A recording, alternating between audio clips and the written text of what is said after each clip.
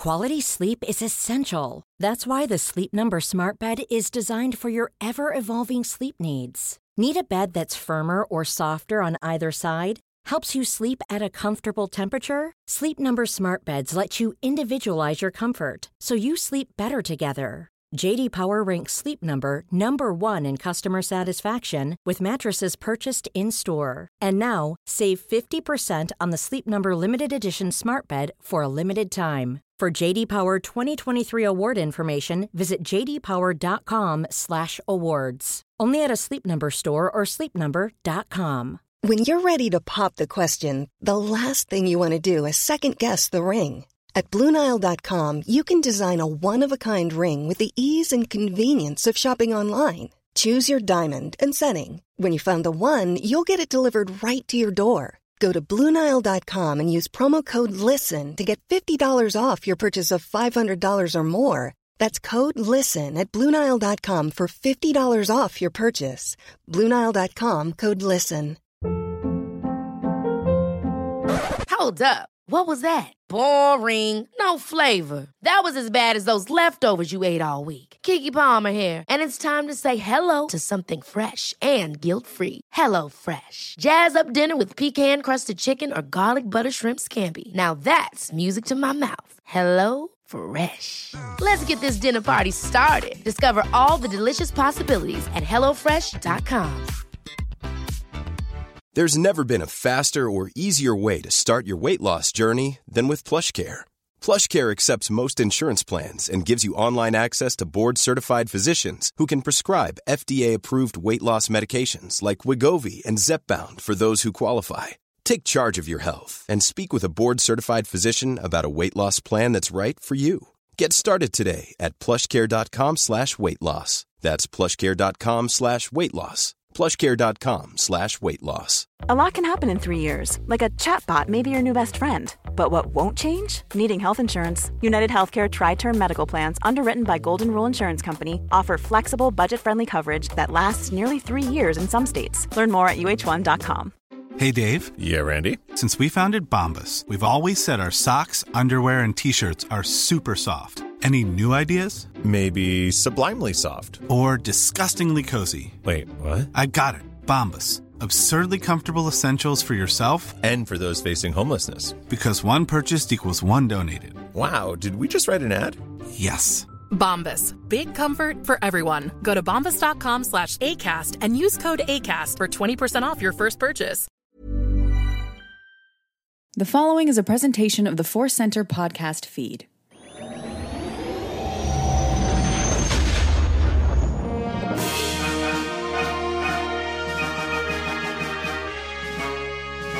From the center of the galaxy, this is the Force Center podcast feed, and this particular episode of the Force Center podcast feed is very exciting. This is one of our deep dive episodes, but the thing that we are going to deep dive into is Light of the Jedi, the new High Republic book kicking off an entire new era of Star Wars. It's kind of a big deal. I'm excited to be here. I'm Joseph Scrimshaw. I'm Ken Napzok. It's definitely a big deal, everybody. This is going to be a lot of fun. You know how we do it here on Force Center, folks. We take a little bit of time. We like to digest what we read, what we watch, make some notes, discuss some themes, and maybe occasionally pour a drink, but also take our time. And we're happy to do that today, not just with Joseph and I. It is our special guest, Alex Damon of Star Wars Explained. Alex, welcome to the show. Oh, thank you so much for having me. I was listening to your original, like your High Republic podcast itself, and I just immediately texted and begged Ken and Joseph to let me come on. I desperately wanted to talk about this book with them. So thank you so much for letting me do that. Yeah, absolutely. Yeah. I mean, we always love talking with you just as friends, but we also just love talking with you as a Star Wars talking person. And I think this is kind of great full circle because I believe we all did an episode when the news finally came out that this is what the High Republic is, kind of talking about it all. So it was so great to get that text from you of like, you know, you are a Star Wars master. You have your ups and downs about what Star Wars you like. So to get that text from you of like, I am over the moon about this Star Wars and I must talk about it was great. That I totally forgot about that. That yeah, we were out there in LA for the announcement thing. And so yeah, we did a podcast in person back when that was possible. Right. Yeah. Yeah. We talked about what could High Republic be, and now we've got some ideas, right, Ken?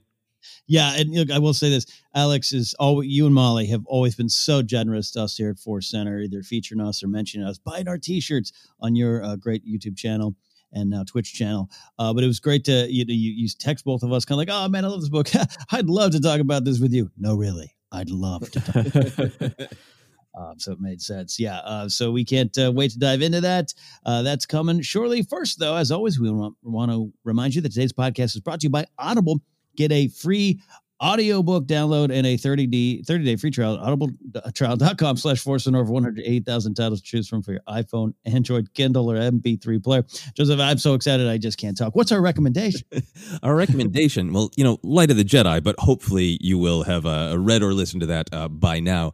So I wanted to recommend something else, and I picked Master and Apprentice by Claudia Gray, because that is, I think, a book that ties into Light of the Jedi in an interesting way, because it is, according to the timeline, it is toward the end of the High Republic. We can discuss that timeline.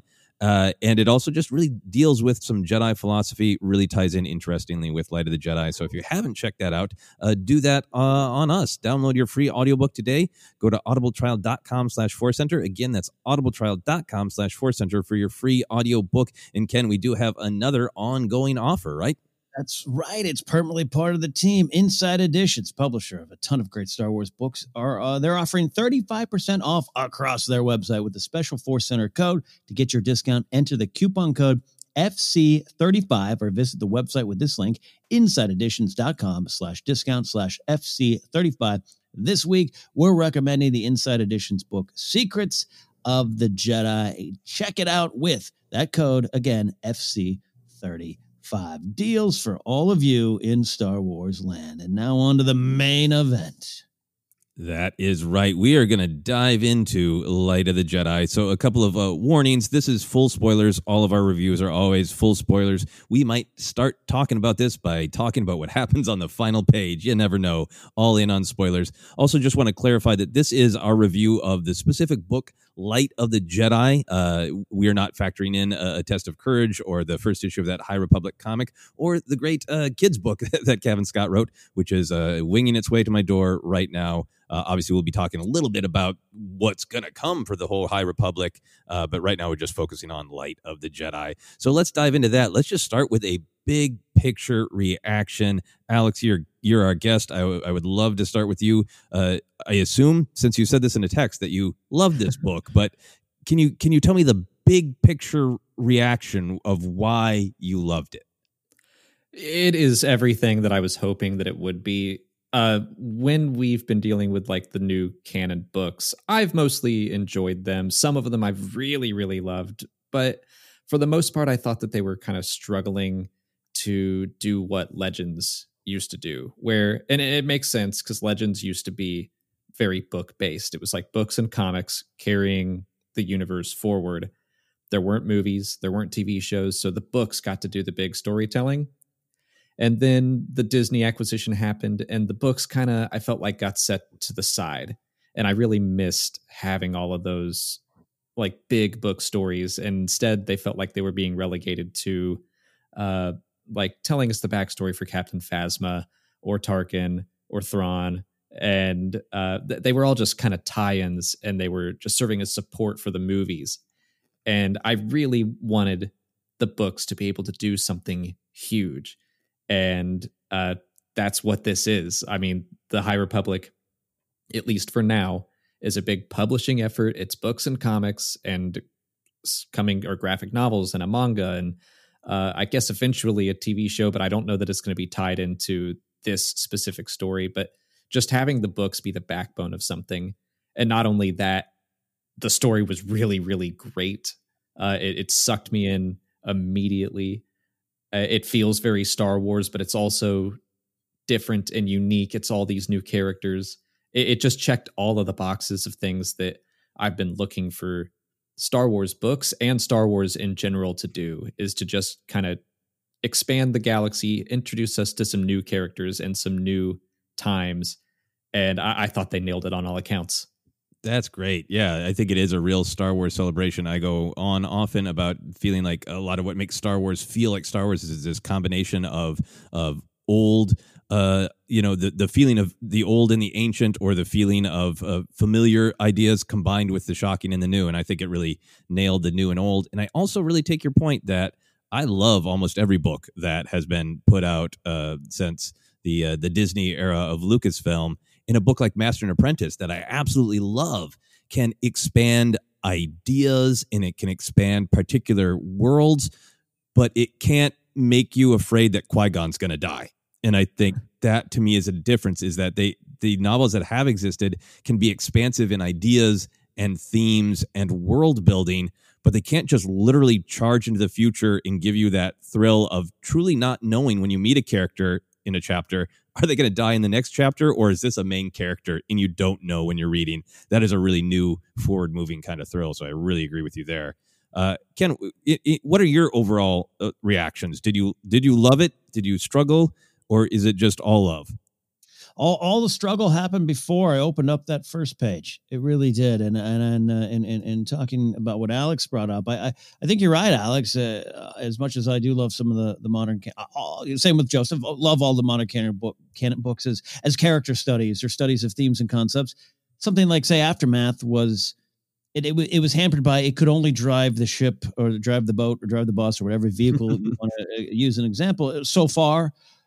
Because it was playing within certain boundaries. Without a doubt, that's something that's been present in all the books, and a lot of eyes were on this series for what you're describing, Alex. And for me, I wasn't one who was necessarily seeking this brave new era of Star Wars storytelling, and had a kind of a dubious eyebrow raised to it along the way, though my excitement continued to build. But if you go back to the first few news of this announcement, I was like, yeah, all right, a bunch of Jedi. Okay. But I got to say, man, I love... There's so many of these modern canon books, love them. But this is the first time I finished a Star Wars book and said to myself, again. And I almost just started rereading it. And we'll go into some of those details along the way. But for me, I got to say, it wasn't just necessarily the story. I just was really taken in by this being a perfect era to explore, expand the galaxy, but also speak directly to us fans with some real world themes and lessons and conversations. And I have become... almost a point where I can't explain it, guys. You're going to have to help me. I'm fascinated by the time, 200 years, because initially that seemed too close to me. But like 90 feet between bases in baseball, which is kind of some people joke is like this sent from God perfect length that if it's 1 foot either way, the game doesn't exist that we know it as a baseball fan. It's 60 feet, 6 inches, and all these measurements in baseball are seemingly random, but that they might be from heaven. And I'm looking at this 200 years and I'm glad it's not 4,000. I'm glad it's not 400. One of the rumors. I'm glad it is 200 because it's familiar enough to comfort me. It's different enough for me to detach from what I knew. And this story, particularly this book, we'll see how the whole thing plays out, sets us in classic Star Wars themes with some just real deep philosophical leanings, again, set against modern times for me. And I wasn't expecting a lot of that. I was expecting good things from all these books, especially with Soul writing this one, but I just didn't think I would be pulled in by a Jedi in the Prime, Gold Age of the Republic, pirates marauding around. I was wrong, and I want to talk more about that, and it's part of the reason I enjoyed it. Excellent. Those are all great thoughts, and we will talk in canon about that when we talk sort of the fun canon moments. I think there is something just perfect about this book in that it welcomes Star Wars fans with a lot of familiar things that feel timeless, or if not timeless, very old. I mean, you have just the plain old some familiar places. If you're a Jarl Poof or Oppo Rancisis fan, you're delighted. But you have those moments of consistency where the Jedi rules about attachment were very similar. But Bacta is being developed. It gives you both things that I think we love in Star Wars, of that feeling of things being very old and very of tradition, and also that realism of that this is a galaxy that's developing, and they've had spaceflight for a long, long, long time, but something like Bacta can still be new, and it gives it that kind of, I think, a realism. And that to me is maybe some of the way that the kind of canon grounding makes it exciting. for myself, for my big pictures of, I was really excited for it, and it totally delivered on the things that I was excited for and a little bit more, which is why I'm so thrilled. I think just surface wise, just the actual prose, the way it is written, the way it moves, the thing that both of you have commented on of the like, holy crap, I just want to read that again. I think that's because it nailed this Star Wars tone that is this perfect marriage of prose, of book, and of cinema. Ken, you described it as cinematic, and I've seen other people do that. But I think, to me, it's in its pace. It's thrilling. It's got some weird creatures and weird ideas and weird locations, but then it also has depth. So it's got exciting adventure, serial pacing, great action scenes that you can really see in your mind. But all of that is grounded in super relatable characters with like relatable details about the kind of cheese they're eating at a banquet. And then all of that grounded by what I think Star Wars must have, which is complex morality and new takes on big ideas of themes of hope and fear. So it's kind of, it's really the complete package of Star Wars to me, which is, I think, what you need when you're starting a whole new era. And then for me, just two other very specific things. I was concerned that perhaps they would say, like, it was the High Republic, everything was great, don't worry about it. And I really love that so much of this book is making concrete arguments for this is what is actually good in the High Republic in specific big and small ways. The people in the galaxy are aware that this is an era where specific choices are being made to earn eventually the title, the High Republic. And we'll talk about those, so I'm not going to go into any details, but I love that there are details.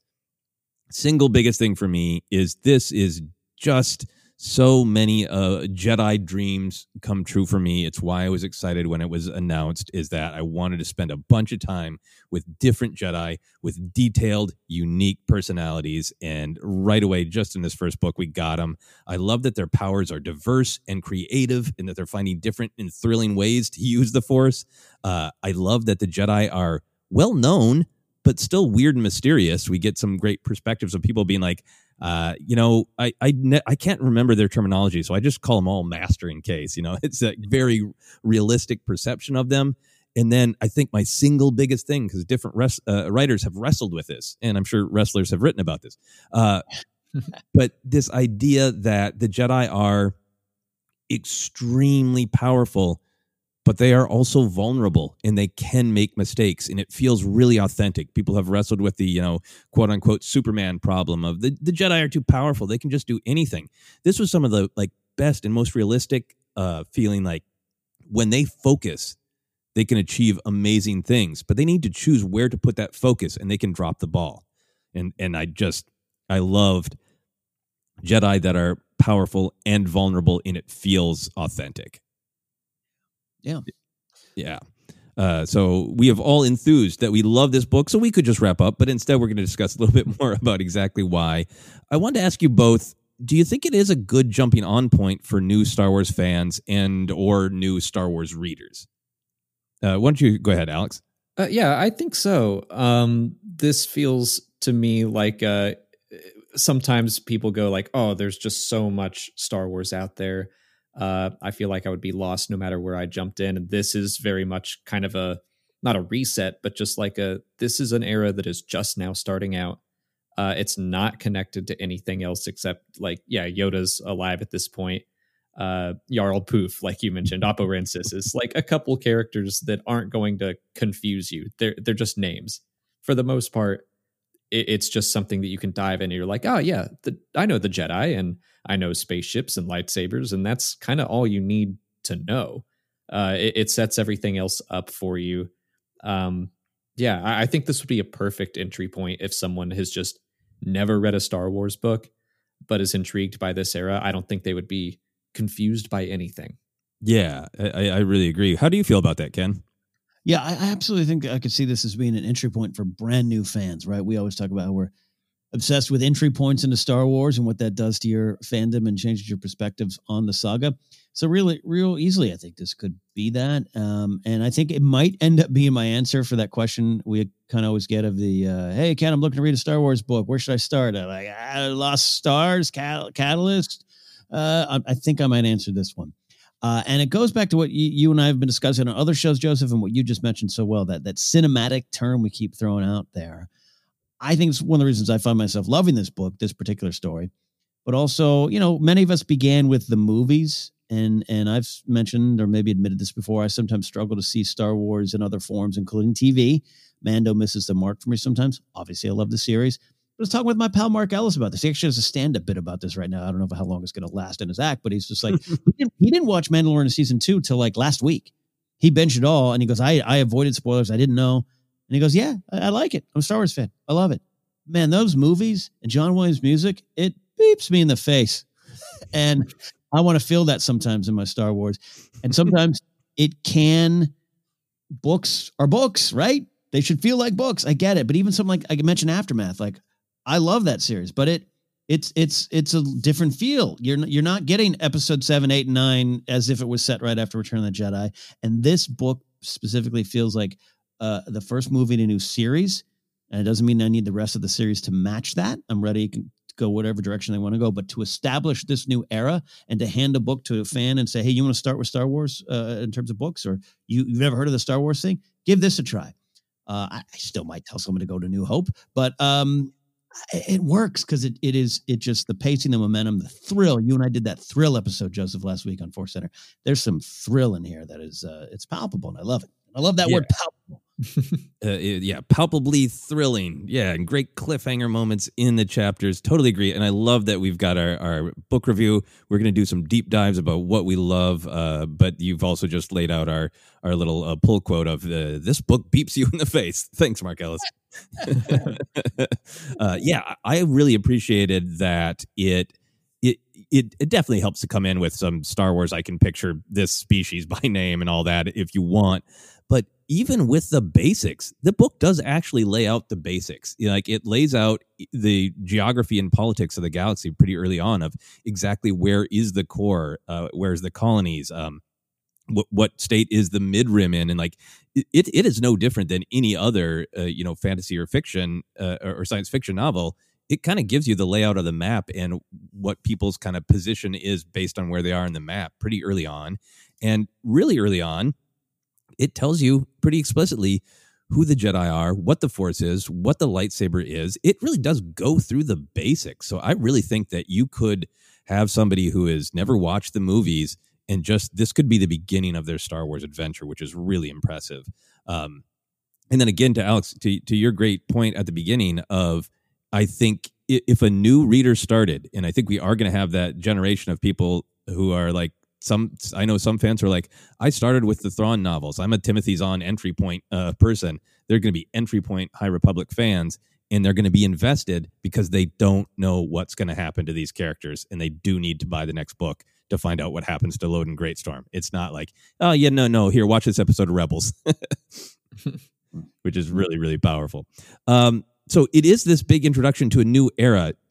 As a book, do you feel like it totally stands alone as its own story? Ken, why don't you start this time? Yeah, first of all, it does. I think it does. It clearly is setting up something up, but we're so aware of that. So I'd be so curious to give it to someone who's like, here, try this. It's called Star Wars, and see what they feel. But and this is nowhere near a ding on the book, but I personally couldn't escape wanting to read more. Clearly, the references to other events, Yoda and the Younglings, which is my new favorite wedding band. Everything had the give me the next one feeling, especially at the end of the story.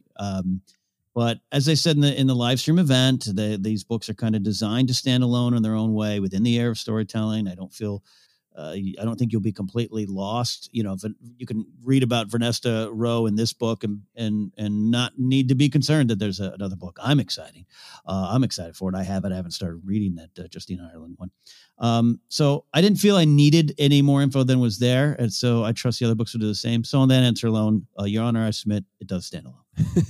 Yeah, I think this is one of the things I was wondering about halfway through the book. And I feel like this book does really tell the story of the great disaster, the immediate thing, and then ending with the Starlight Beacon being turned on. It is like kind of the bell that rings to set off this new era, both in the disaster side of it, the fear side of it, and the hope side of it with Starlight Beacon.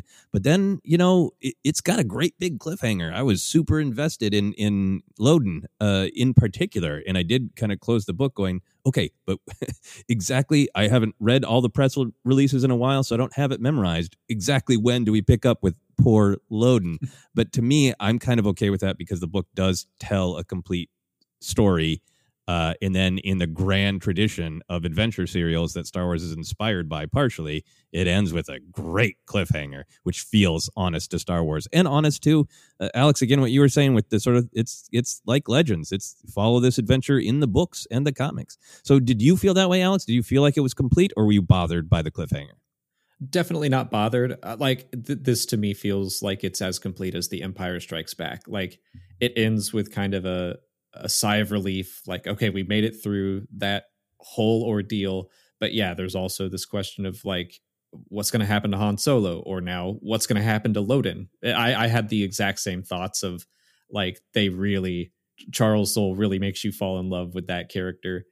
And then I think there's kind of like that whole trick of, oh, he might be dead. No, he's not dead. He's still alive, but no one really knows it. And how are we going to get him back? So I desperately want to see him returned back to his order. But yeah, I didn't feel that a lot of people are concerned of like, oh, what's the right reading order? Do I need to read all the books and comics to understand what's happening? And that's certainly not the case. I think it's rewarding to do so, but especially with Light of the Jedi being the first one, it feels like it stands alone. Okay, I think that great comparison to Empire Strikes Back helps me because I'm just, I close this book saying, this is great. Where is Return of Loden Greatstorm, the novel? I want it now. I did the same thing where I was just like, okay, when's that next, when does Cavan Scott's Rising Storm come out? Okay, like I know, I assume that's when all those story threads will be picked back up.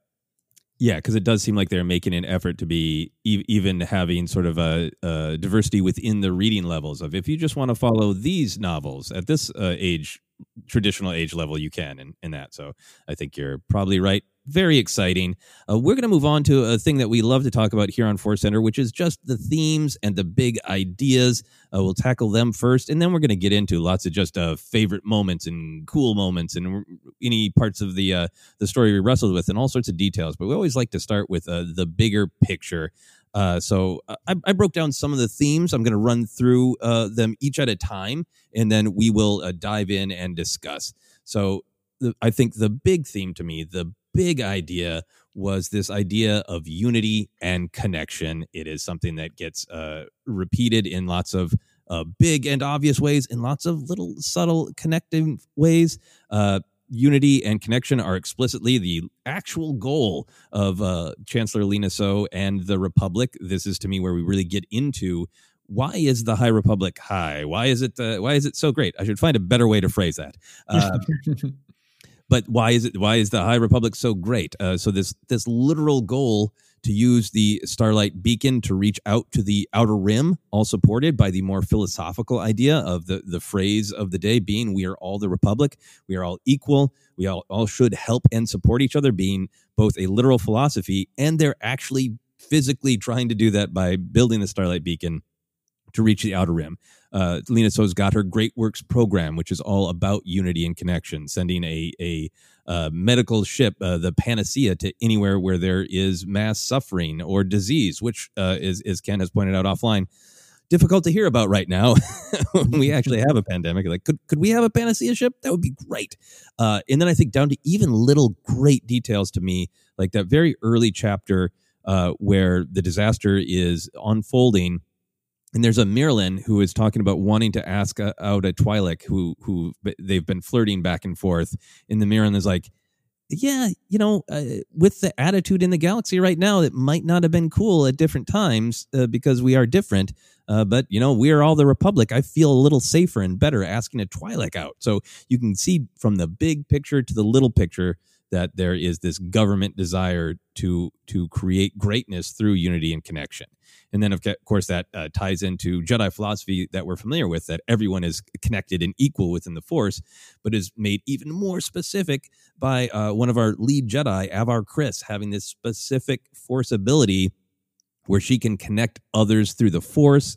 We get reminded about the power of unity and connection by the descriptions of how Jedi can pilot their cool Jedi ship vectors in this drift formation where they just fly in absolute perfect unison. Then, of course, one of the big Force actions is this group effort to stop the Tabana gas from hitting the sun, which sounds like a euphemism, but it's literally what happens. But it is this power of all of the Jedi working together through unity, through connection. Then this idea even gets repeated again in a sort of practical solution.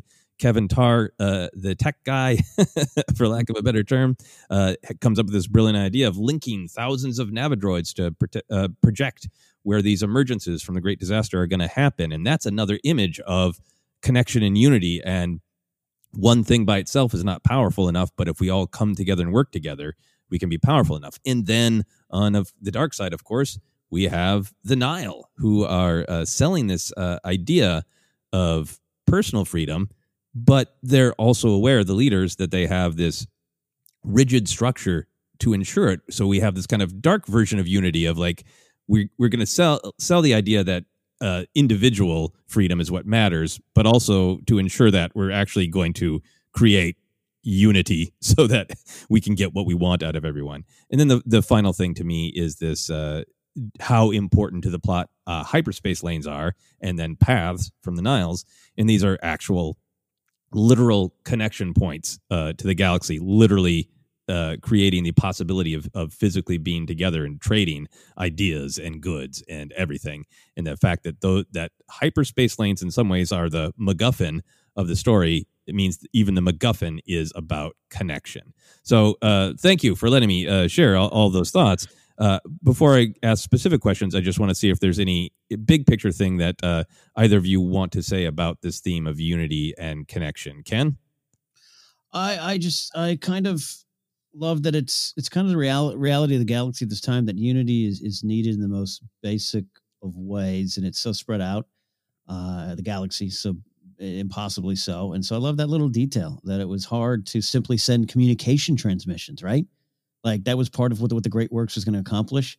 That the galaxy, even if they wanted to be connected, they had to struggle, and so it was an active choice, not just from the government, but from people too. And since it's a golden age, the beginning of one, without that connection, it's in danger of being rife with isolation, which goes into some of the philosophy behind trying to connect, and why we would need to, more than just Obi-Wan telling the Gungans it's a symbiote circle. Like there's that too, but just like, if you need help or you need, good, like it was hard to connect. You had to work to connect. Even the Nihil, they were small because, what made them more powerful is the eye starts showing up and saying, I can connect you to other things. We can do things other groups can't do. So even with the Jedi, I was moved by that because they're discovering how to use their own powers in a way, which goes again to my era. My thing about the era, why I love is we're not establishing, wait, I suddenly felt I could use my mind. We know you can use your mind and connect with other people, but they can even learn to make that better or learn how to use it in a different way. And Avar Kriss connecting individuals by knowing each of their strengths. I like that sentiment as well as the lesson. So unity, connection, like I said, very powerful theme because it is the lifeblood of this galaxy, that lifeblood it needs. Yeah. Alex, for you, what is powerful or interesting about this idea of unity? Yeah, I mean, I think that I would agree that this is the biggest theme of the book. I mean, they say we are all the Republic over and over and over, and that's kind of the ideal that they're striving for. And also, since you mentioned it, like I said this in my review, that I was just like, this felt like a book I needed to read right now, watching the entire galaxy, this entire government come together to solve a major galactic problem, and like citizens and the Jedi and the government officials are all working together to do what's best for everyone. Like, man, that sounds nice. So it's weird that this was supposed to come out like last August and then got delayed. where I don't know, it just feels even more prescient now. Well, but sorry, actually, I was joking with Joseph off air this morning. Like I it's like they delayed COVID and everything, but like I was like, did someone or Charles Soule or someone say like, can we go add a little bit more layering into quarantines, things like that? I have this quote from Charles Soule that's on the Wikipedia page. He says, "I'm hopeful that when people read Light of the Jedi on January 5th, that they will find that themes that will be resonant because of the time in which it's coming out, because of the time in which it was written." So clearly that stuff's there. Yeah. Well, he nailed that. What really strikes me about all of it, all the unity and all the connection, and why I think they're showing us this era, this golden age where everything is great, is we know that this can be lost. Unity and connection, it's all very fragile, because when we jump 200, 250 years into the future, the galaxy's not like this at all. And I think we're going to see what happens to put the galaxy into this state, what we need to keep an eye out for, what can cause this division. And I think that's probably going to boil down to stuff that they've said behind the scenes, is like, what do the Jedi fear? And probably that's similar to what does the Republic fear, or just people in general. So it'll be interesting to see what future crises the Nihil throw out, or other dangers that are going to start to break this golden age. But yeah, that's kind of what I get from all of this, is like, we're seeing the Jedi and the Republic at their height. And ultimately, I think this whole story is going to be a tragedy in some ways of what causes it all to fall apart. Yeah, I think that's a great point, and I definitely want to discuss some of those specific beats of I think it's going to make the prequels richer to watch those films and really say, okay, what are the mistakes and how did we get there? And I love everything you're both saying about this feeling extremely timely when we in the real world are facing some major crises that we need to come together with empathy and connection in order to solve. And I think that's part of what makes this book, to me, feel like Star Wars, that, Lucas making A New Hope, Star Wars when it came out, was definitely responding to the time. Not just that most of the films were gritty, but that it was a time where people were losing hope. He has explicitly said, Palpatine is Nixon. So for him, Star Wars was of the moment when he was working on it, but he's also trying to talk about these timeless themes. And I think the fact that this book was written with these timeless ideas and then happened to come out, even with the delay, in a time where it was where it felt like it was responding to the news, reminds you that some of these ideas are timeless. They're what we struggle with as societies and as individuals. And I love that this book goes to a lot of effort to show that working in unity, working in connection, is a willful choice, and that everybody has to get past their doubt and their fear in order to do it. And then when you do it, things do actually get better. And I like that it also takes time to celebrate the individual, because I think that's a big thing in Star Wars, that there's a lot of Jedi philosophy that, everyone is equal, everyone is connected through the Force, the Jedi being selfless. There's some elements of Star Wars that can make you think that it's saying the individual doesn't matter, which I don't think Star Wars actually is. And I think this is a great book to show a moment like the Tibanna gas not being hit by the sun. It absolutely elevates this idea of unity and connection and everyone working together, because it takes so many Jedi. But it is also the value of Avar Kriss exploring, that's her individual strength and that's her individual power to connect everyone. And Avar Kriss is who we need right now.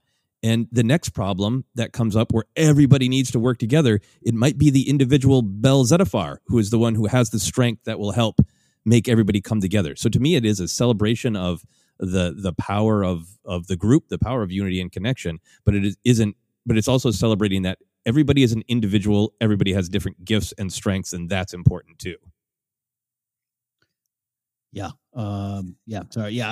The era. I keep going back to the era, and a couple things you guys are saying to make me thinking about it. But maybe we'll come back to it a little bit later. But one of the things I'll say is just like in hearing the descriptions of this whole era coming out of StarWars.com and everything leading up to the release of this book, I was focusing on, it's like the Old West. We're still exploring. We're still expanding. We got the Jedi, the Rangers, and there's part of that. There's part of that. It's not that other. They've mentioned Camelot a lot, but they keep, and Charles Soule mentioned that live stream. Yeah, Camelot as it was used to describe Kennedy's White House, or that entire era, which is post-war America, and you could do post-war anywhere.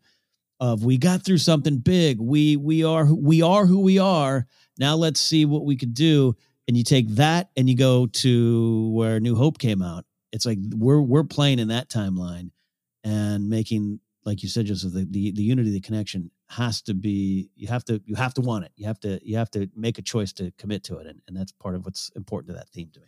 Yeah, absolutely. And I think for those people who want to enjoy their Star Wars as Star Wars and disappear into that mythology, I think it all works. And for people who want to draw real world connections, I mean, it's called the Great Works. I think there's a lot that connects to, the New Deal and the WPA and big ideas there that they're really intriguing to me as well. Alex, you touched on this a little bit, so I want to be sure to talk about it. Do you think that the unity comes off as sort of balanced? Does it come off as overly hopeful or naive? And if not, what makes it work for you? That it's not just all everything's perfect and everything's great. Yay. No, I don't think it comes off as naive, or maybe I'm just like in that state of mind where I like want it to be overly hopeful. So it felt right to me. I see it as balanced right now. And yeah, I think that we will see what knocks it out of balance, and kind of like what you touched on, the Nihil is in the way that the Sith, they're villains that have order of some kind, but they're kind of the opposite. The Nihil goes so far in the other direction that's just, it's complete chaos. What happens when you have, I guess, quote unquote, unity, but still everyone's out for themselves. So I wonder if to combat the Nihil, the Jedi might wander into that territory. I have so many thoughts on what could happen here that's what I love about it. But I want to see how the Nihil mess with the Jedi and the Republic and their sense of unity and their code of honor, because that's especially at the end when they are just killing themselves to hurt the Republic, or sending bombs and escape pods out. Like it's just, they don't even know how to handle or combat cruelty like that.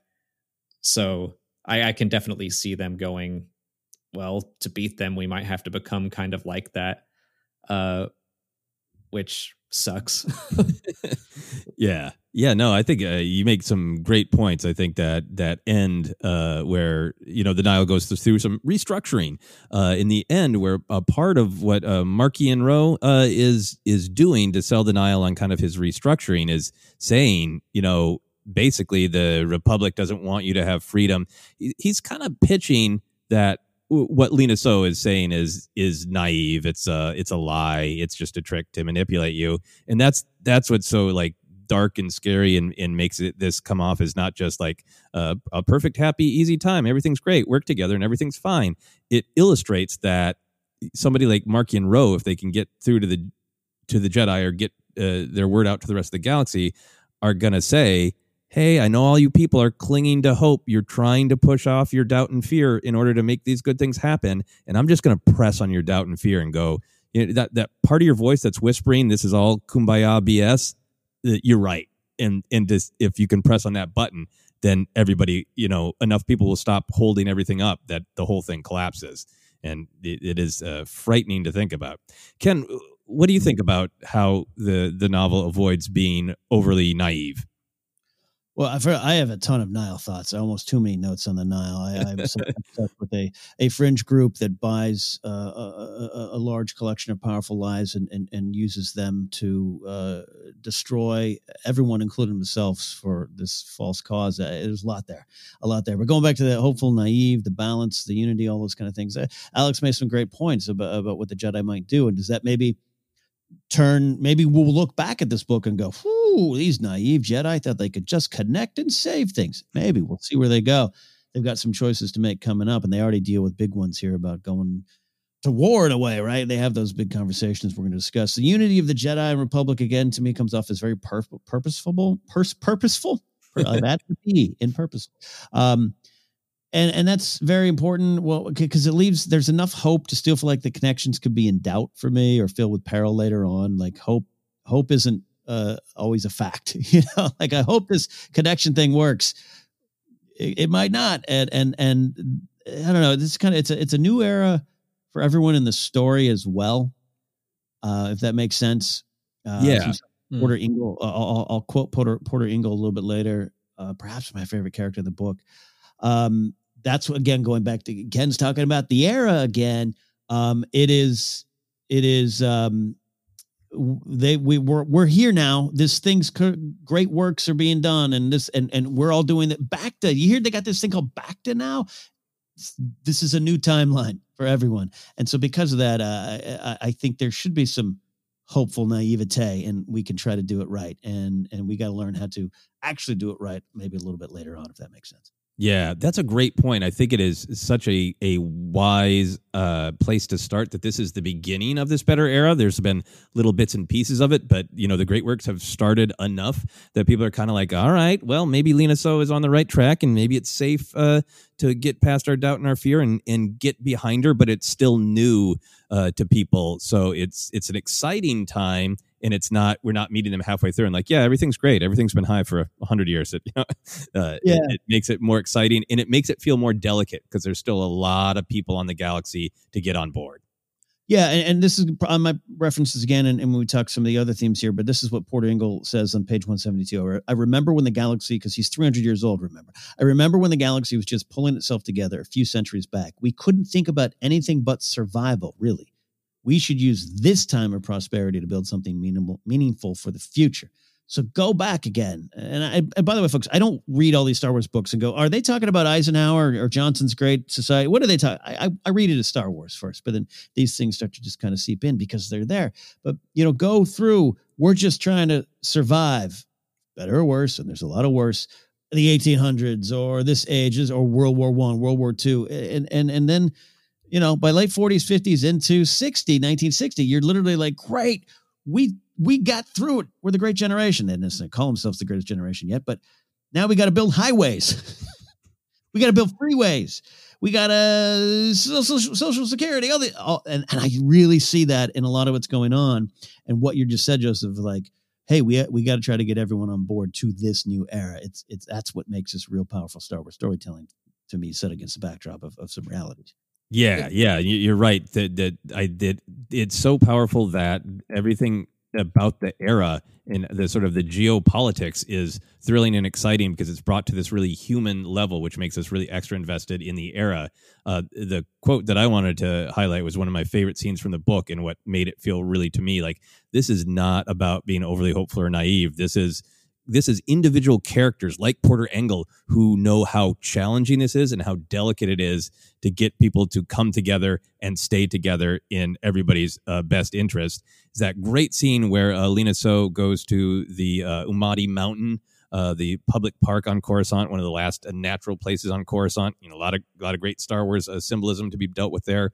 But particularly, we are in her internal thoughts, and I snipping around the quote to get to the vital parts for me. Mm-hmm. But she says, a symbolism of the mountain she would never speak aloud as it went against the general spirit of optimism and hope in possibility that was a cornerstone of her government.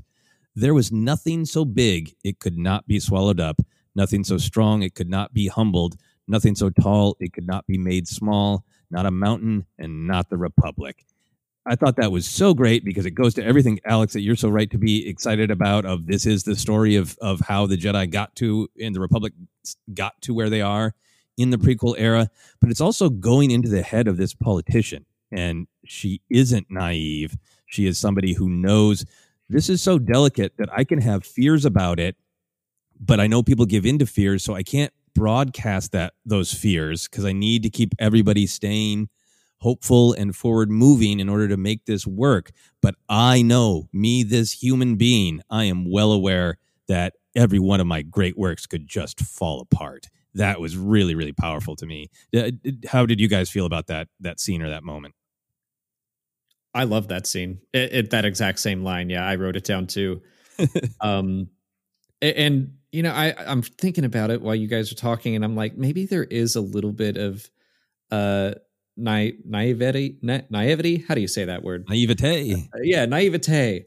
In this expansion into the Outer Rim, just because I happened to read the first issue of the comic, and I won't like go into spoilers for it, but there are some consequences to Starlight Beacon immediately in the first few pages, and it's like nothing major, like they can handle it, but it's just unforeseen consequences that maybe you are being a little bit naive and expanding all the way into the Outer Rim and thinking that you can control this wild area that you just don't understand, and like they don't really understand the Nile and what they have had to do to survive for hundreds of years, and you don't understand all the different planets and like the oh no, that's from Into the Dark, so I shouldn't talk about that. But there are a lot of running themes over maybe the Jedi and the Republic assuming they can control things that they just can't. Yeah, that's fascinating to see where that's going to go. And I love where that level of storytelling is at just right now, where we can have our different interpretations, right? It's not as heavy as the prequels, where Lucas was saying, the Jedi made mistakes. Here they are. You can see them there on screen. This is that, oh, well, when you do something big and daring and challenging, like building something like Starlight Beacon to reach out, of course, there are going to be problems, and that's a part of taking on a challenge like this. You could get great results, or there could be all sorts of unintended circumstances, unforeseen circumstances, but you're never going to know unless you try a great work. And that, to me, is what's really interesting about it, is we don't know yet whether this is going to be like, yep, this is another story of Jedi hubris ultimately, or this is a story that's, to me, realistic of when you try a great work, there are going to be consequences, and you have to do your best to deal with them. But are they so bad that you shouldn't have done it in the first place? It's such a great question and idea to play with. Well, even the description of Starlight Beacon by was it Pablo Hidalgo and some of the stuff released leading up of like, yeah, the Starlight Beacon's got this beautiful Jedi temple. It's got an industrial side underneath. So depending on what side you are, you might have a view of what's above you or what's below you that you just have to deal with. Yeah, which is absolutely great. One other question I have under this kind of big picture theme idea of unity and connection is there are moments of attachment concern, which I thought was really great. I was wondering how much they were going to deal with that, but we get a little bit of sort of a flirtation and even anger between Tomei and Mikkel Sutmani. Sutmani gets a little vengeance-y when something bad happens to his friend. Really explicit. Avar and Alzar having romantic feelings towards one another, fooling around as Padawans and knocking it off when they became Jedi Knights. Not explicit on exactly what that meant, but pretty clear. There's some great stuff with all of the Jedi on the outpost on Elfrona, and how they're not supposed to take in the great everybody's most favorite new character in Star Wars, Emperor the Charhound, and how they got around it by saying he's a part of the team. We're not attached to a pet. He's a part of the team. And even very early about how of the vectors, their ships are supposed to be interchangeable, but Bell likes this one and named it Nova. So there's those moments of attachment concern. How does that sit for you with this idea of sort of the unity of this era, the great and high times, but there are lots of moments of attachment concern? Alex, how does that hit you? I was kind of expecting it. I just was going into this thinking, okay, the Jedi are going to be different, and everything that they've talked about, especially in the way that they view the Force and how everyone has a different interpretation, I was like, I bet they're going to be a little more flexible, and then whatever goes down with the Nile is going to turn them more rigid. And so I was expecting that maybe we would see maybe not outright romance. I was like, maybe that'll happen, but it looks like the rules are a little more lax.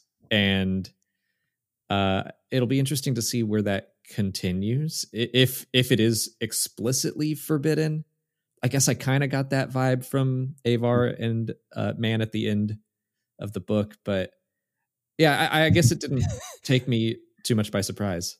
Right. And Elzar Man, right? For you're just using his last name for a second. I was like, there's no way Alex forgot that character's name. You know, Avar. No, And Avar man in middle of book and Man at end of book. Yeah. I will just piggyback quickly to say I feel like this is doing such a great job of just showing that Jedi rule to me is about attachment, and watching out for it is grounded in understandable concern of if you're too connected to someone, aren't able to let them go, you will lash out in violence, and if you constantly fear to lose them, you will be seeped in that fear. All a really good concern, and I feel like this is showing us an era where Jedi are having respect for the spirit of the rule, of why it's there, but they're being much more fluid with the letter of the rule. Like the way it seems like Avar and Elzar are like, it was okay to kind of do some stuff when we were Padawans, but Jedi Knights now, okay. You know, and the same thing with Ember, the Charhound. It doesn't seem like they're like, if they lose Ember, they will fall to the dark side. So they're being kind of playful about, we know that there's a danger here, but that's the letter of the law. We're talking about the spirit of the law in this era and still have some flexibility. Ken, what did you feel about attachment in the High Republic? I mean, I'm just thinking about, young Jedis lost in love, lost under the Jedi temperature. That reminds me of the fact that there are Jedi romance novels in universe. Oh my God, one of the best details. Yeah. Yeah, that and Wreck Punk, I'm all about. Two things popped out because look, this discussion of attachment is one of it's something we do on a Force Center. I know Alex, you and Molly have talked about it. Everyone, we love talking about it. We love trying to figure out what it really means and examples of it. Jedi going too far, knowing the rules. Anakin, attachment is forbid. That's a great quote. We all love it. There's two things I pulled from this book. Because you're so right, Joseph. I mean, come on. It's Ember. It's a Charhound. You're going to take that dog and you're going to adopt it. You're going to love it and put a uniform on it so you can get away with it. I love this this description of Avar Kriss's power. Kriss possessed the ability to detect the natural bonds between other Force users and strengthen them, acting similar to a communications network. So to me, this is connection. And instead of just straight attachment, and therefore, if you can look at it on a micro level, like you have natural, these connections to each other are a natural strength, and there's a big risk. And is that risk too much? It's perhaps something the Jedi are always wrestling with. I thought of also the way Loden Greatstorm piloted his ship, the Nova, the secretly named Nova. There's just great descriptions of what's going on there, because they don't want to, Bell doesn't, secretly names it, but even in his description, like you mentioned, Joseph, he doesn't want to name it, but the Jedi kind of use the same ships over and over again. They have a connection to it, and they draw strength from that connection. Loden's connected, and a lot of times, what the Kyber crystals are kind of unlocking the weapons or whatever, the ship, which is great. Yeah. But, so that's attachment, but it's presented as maybe the more important and right form of that is connection. You have to lose, and a lot of stuff with Grogu and a lot of discussions around that coming out of Mando too. But I love those two examples of, there's attachment and then there's connection. And which way do you lean to? Yeah, I think Go ahead, Alex. I think that is what you're saying, Joseph, about the spirit versus like the actual letter, and Ken with connection. I think that the Clone Wars shows over and over again how many times Anakin's attachments or connections save the day. And same with Ahsoka, is that if he weren't attached, then things would have been a lot worse. But of course, he takes that too far. So it does feel like we're at a time for the Jedi now where they're like, just don't take it too far. Whereas in the prequels, they're like, nope, no attachments at all. So I think that very well could play into some sort of downfall for some of the Jedi, maybe the whole order, where they're just like, okay, well, even a little bit of attachment is too far, and we're just going to get rid of it completely. Yeah, something makes them afraid of this in particular, and yeah, I think Ken, you're right to celebrate that this novel celebrates connection, because it also does connect back not just to the prequels but to the era beyond of Luke finding the power of connection and being able to use that as a strength and not fear it as a weakness. And I think that is the criticism of the Jedi in the prequels, and I think it's why Yoda and Obi-Wan think that Obi-Wan really thinks this. I think Yoda, it's debatable, but Vader and Vader needs to be defeated, and Luke finds a way to connect with him, and that's the great strength, and that's the great message. And I feel like that makes the story of the prequels that they are trying to have people avoid attachment because that can lead to fear. And in doing so, the Jedi have become afraid themselves of attachment. And this is showing an earlier era where they're rightfully concerned, but they're not afraid of it. It's just something to be dealt with, just something that's important to be considered, that it can have great power and it can be dangerous. So let's be thoughtful about it, the way we see Avar Kriss being thoughtful about both the positive and the negative. So it's some great Jedi balance there, I think. Yeah. We're going to move on, unless any of you have anything more to say about this big theme. We're going to talk about our next idea here. Okay to move on? Yeah, well, I we'll have one whole section called Ken Talks About the Nihil. Class will be in session shortly. Yeah. Well, I think this is this big idea, I think, is to me where some of the Nihil philosophy really comes into play. In contrast to the Jedi. And I felt like there's this big idea of showing how do you use your power.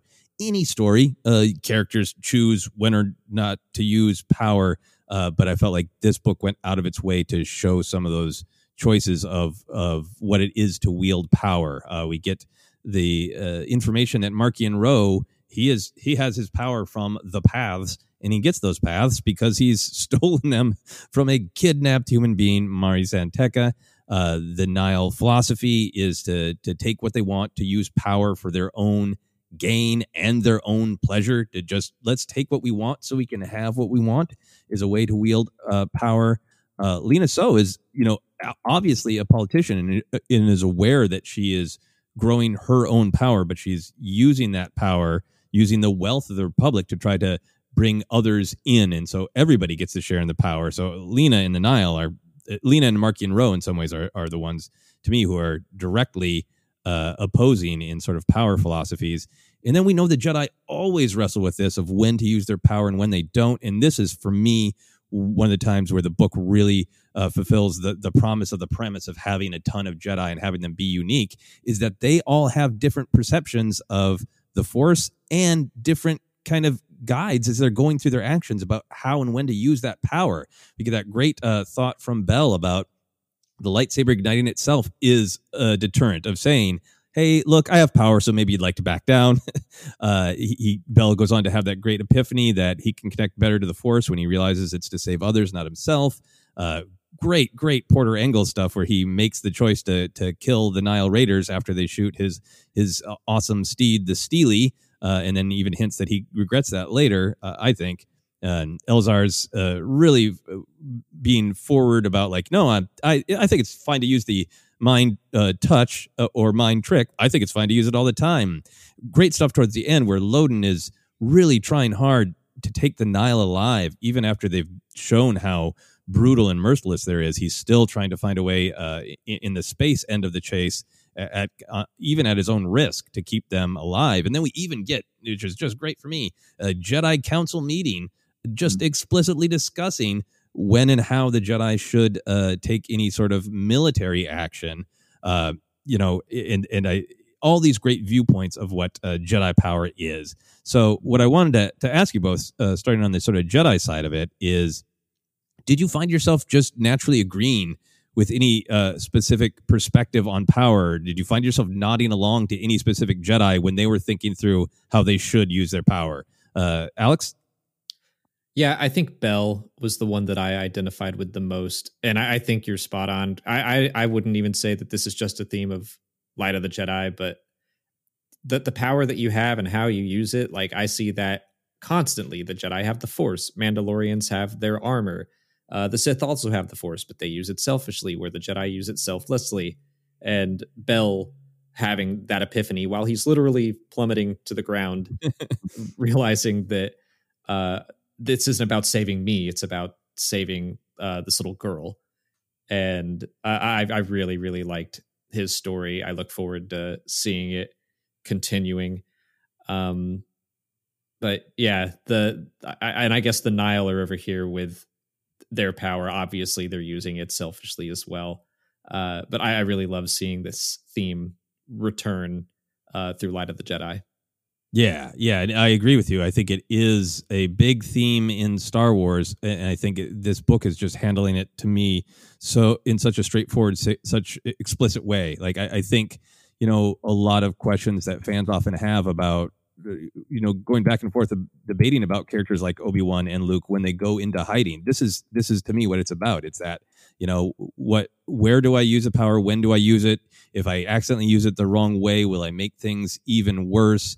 And to see all of these characters being very proactive in using their power, but wrestling with it moment to moment, I think is a great way to remind people that they can go back and they can watch the films and go, remember, all this stuff is running through Luke's head, Obi-Wan's head, Rey's head about how to use their power when. So I think just spending some quality time in the heads of the Jedi remind us that, as you're saying, Alex, that it is a huge and continuing theme of Star Wars.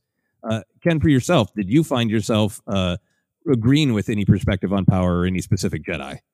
I was, again, moved by a lot of what Porter Ingalls said, maybe because I also want to try 9-egg stew. I was pulled by him, how he used to be with the Blade of Bardata, which is Clone Wars reference. Yeah. And now we speak, 300 years later, he's serving out his final days or centuries or year as the Jedi. We don't know. He's older, but he's still out in the galaxy. He's not retired on Coruscant. He has power in a way, and he still wants to be out in the galaxy using it. So I love the description during the Steely chase. Page 251, Porter Ingalls not angry. He'd been a Jedi for almost 3 centuries. He knew too well where anger could lead. He was certain that a great injustice had been done, certain that he could set it right. And yeah, you're right, Joseph. Maybe later on he's looking back at what he did and always looking for a different path. I think that's a lesson too.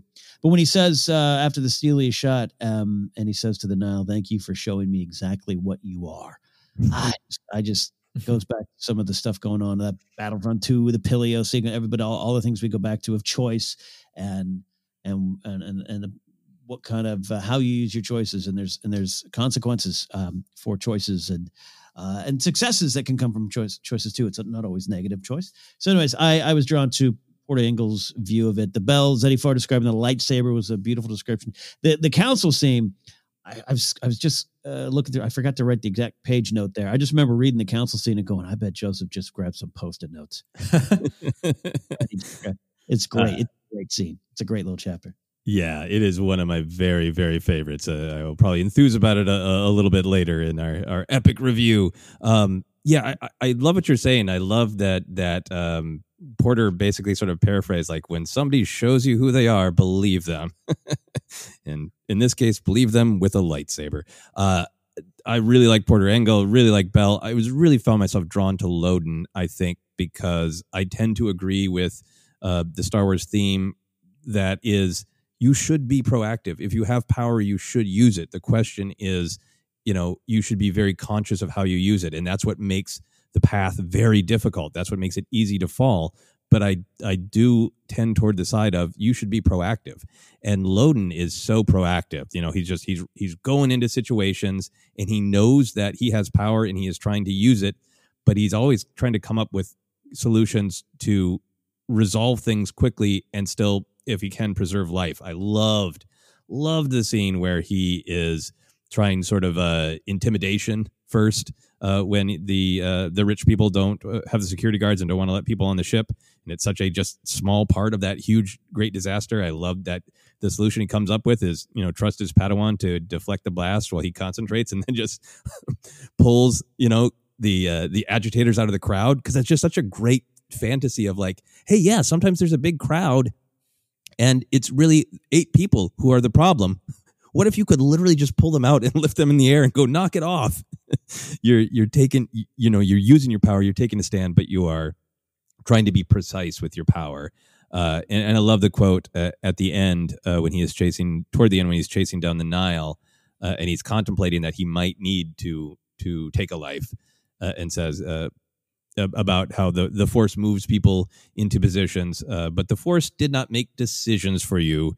And this particular person had done many terrible things, whether by necessity or choice. And I thought that was a great Jedi perspective there. The other question I wanted to ask you about, you both, about how to use power when it comes to Jedi is, there's a lot in this book about how the different Jedi see the Force in different ways. That's such a great and beautiful idea. And I think sometimes we can see connections between how they see the Force and how they choose to use it and sort of interpret the morality of their power. So I wanted to ask you both how you think you would see the Force. Alex, if you were a Jedi, how would you visualize the Force? I think it would help me to visualize the Force as like a 6 degrees to Kevin Bacon kind of thing. As in like, okay, in how many steps am I connected to this stranger that I don't know?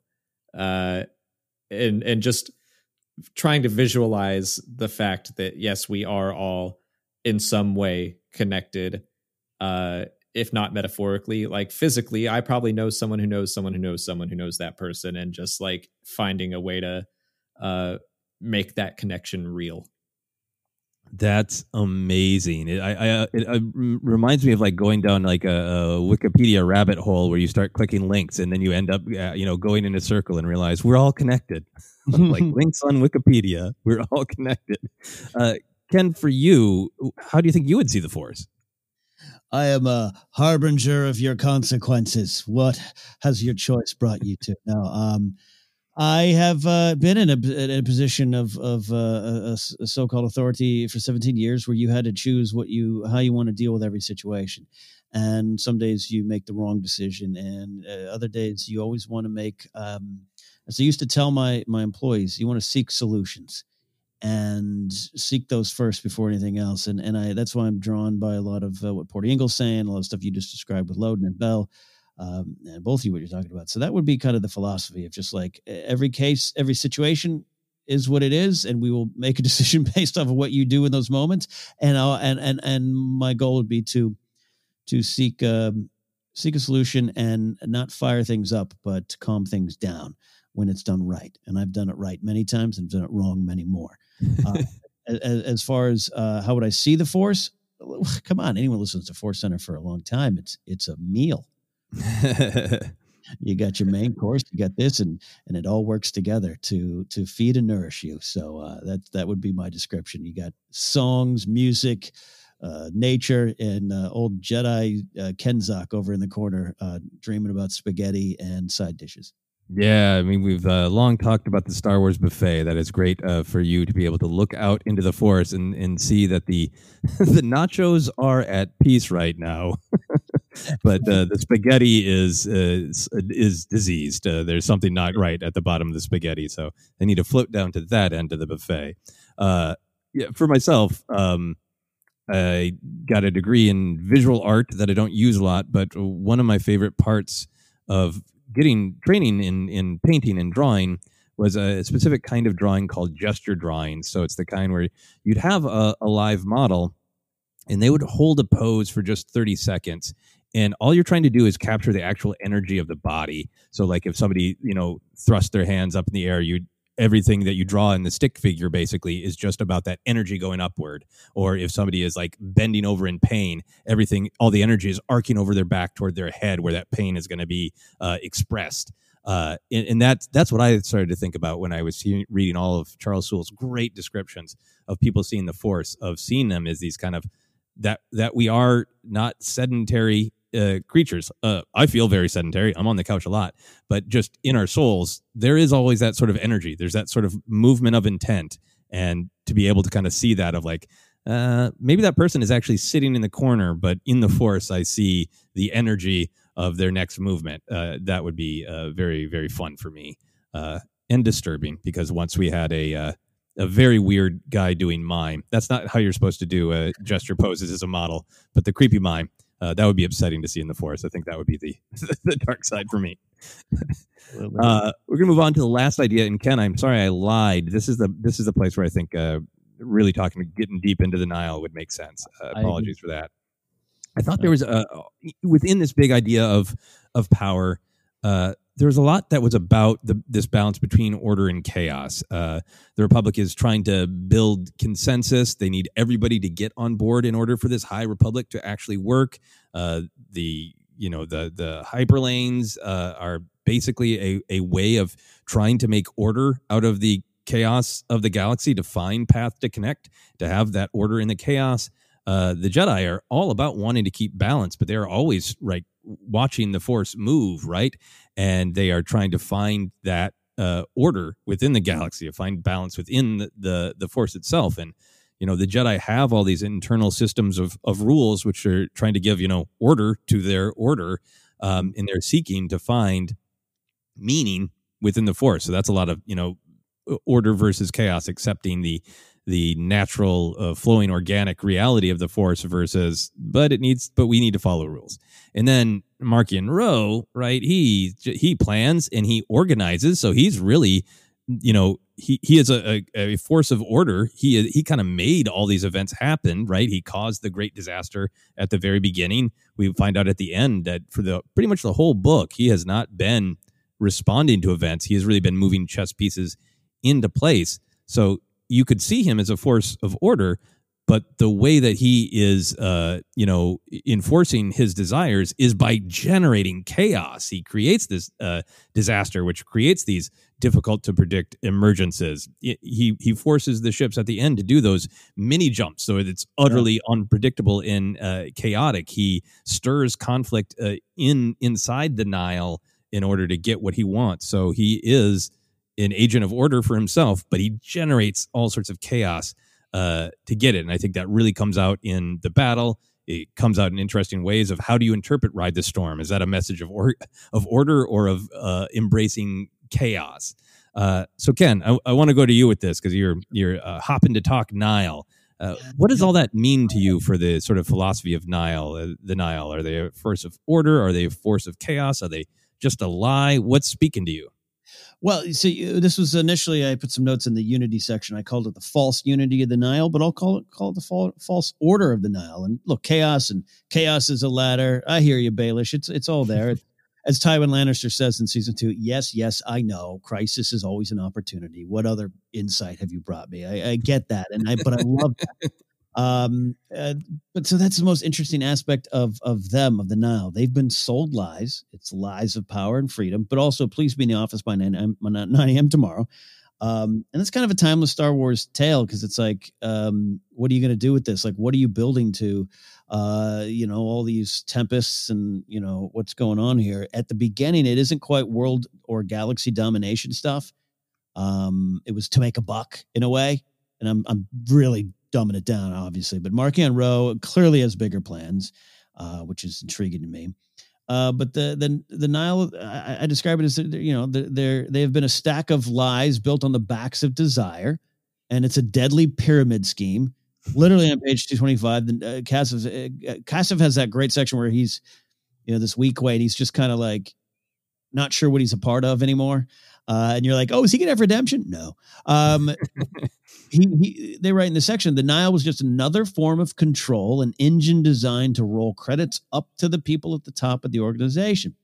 And he says that was the sales pitch. That's how they got people to join up. Ride the storm, baby, ride the storm. But once you're a Nile, you still had a boot on your chest, even if you didn't always feel it. And so that, to see people get riled up by you toss that freedom, toss that, follow me to freedom type of thing. And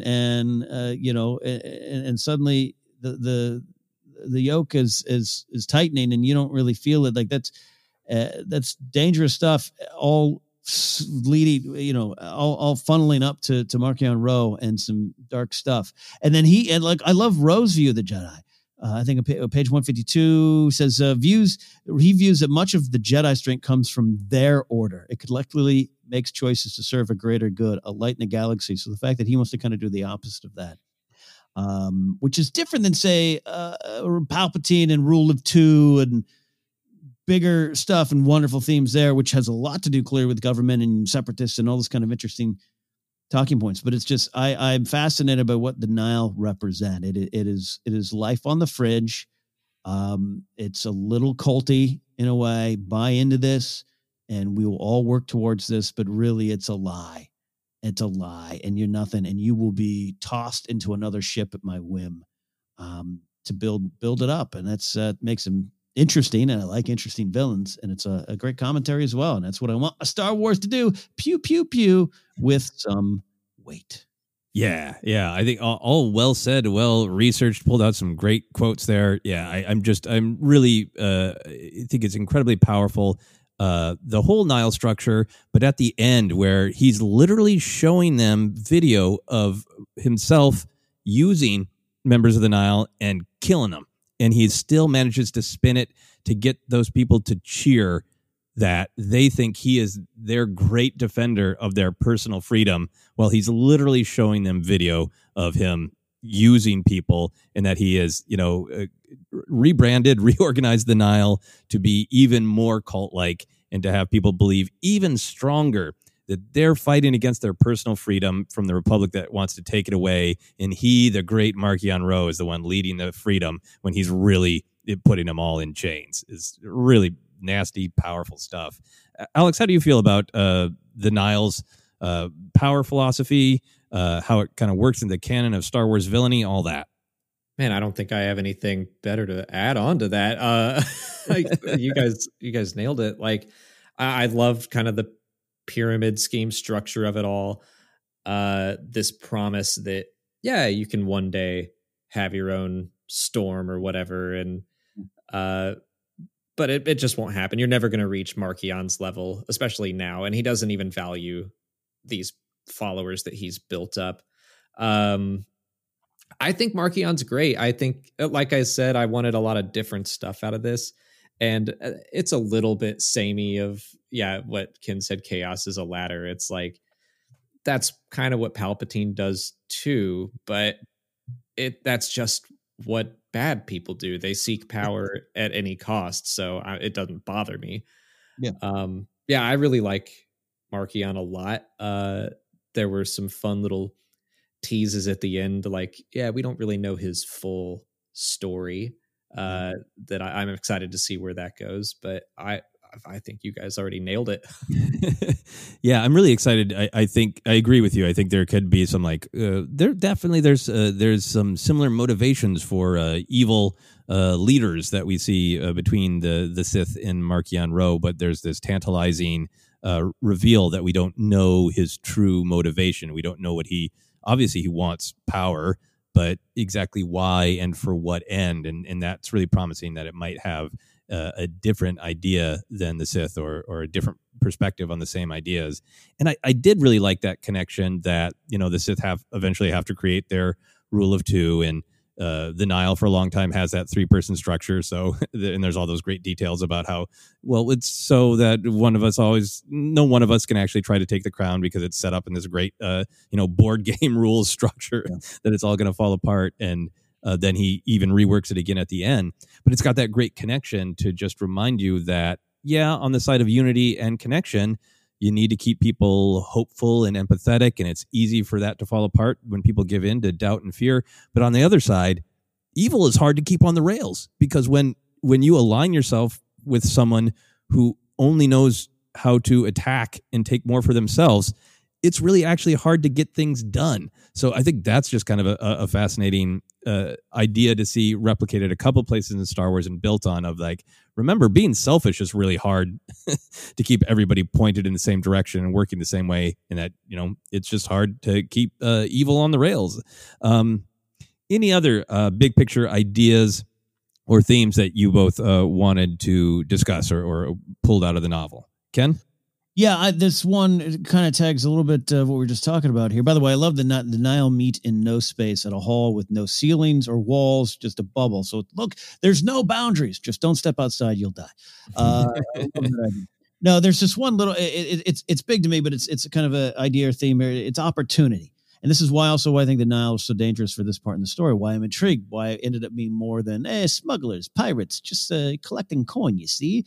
At the start of the story, the Outer Rim represents a chance for a better life, right? So we're doing this big galaxy expansion, but there's still this idea. Yeah, Hedda Casa is Hedda, right? I forget her last name right now. I'll look it up here in the book. The pilot of the ship that explodes at the beginning, the captain. Hedda Casa. Yep, that's Hedda right. Casa, yeah. Takes, they mentioned just like the Outer Rim represents, I don't want to say just simply going west in the old times, but just like it's a chance for a better life, bigger life, prosperous life. And that's also kind of the theme of the galaxy at this time. Going back to what Porter Engel said, we were just trying to survive for so long, just trying to not get smallpox and die. Now we can do good things. And Chancellor So's bringing in these great works. Which is fostering growth. And so this opportunity is there, which is why the Nile were just in their corner, just seizing what they wanted. But now they're going to start seizing more, and they're connected. And Marchion Ro's ramping it up a level where I'm not saying, there's no we're going to take over the galaxy talk quite yet, but I could see it getting there. It doesn't even need to be that big for me. Opportunity. Chaos is a ladder. There it is again. And that's a big idea there as well. So I hope as this storytelling era goes on, I don't want to see some of that. It's a little hopeful too. I want to see more people, not necessarily all in the Outer Rim, but just opportunity. Is this when Dex opens up his diner? People are hungry. I'd love to see still that kind of be at play. And I like that the Outer Rim. It's always going to be what it is in Star Wars, including Navarro and some of the stuff with Grief Karga talking about it, Mando. But that the underworld isn't just always dark, dirty, grimy people hiding out from trouble. There's an enterprising spirit in this story about some of the stuff going on in the Outer Rim, and just so wants to make sure they're connected too, and that they can grow and prosper out there as well, because we are all the Republic. And I love that idea and how the Nile, their opportunities might conflict with that. Yeah, I love what you're saying. I think what you're saying is that Marchion Ro is the enemy of people like Cobb Vanth.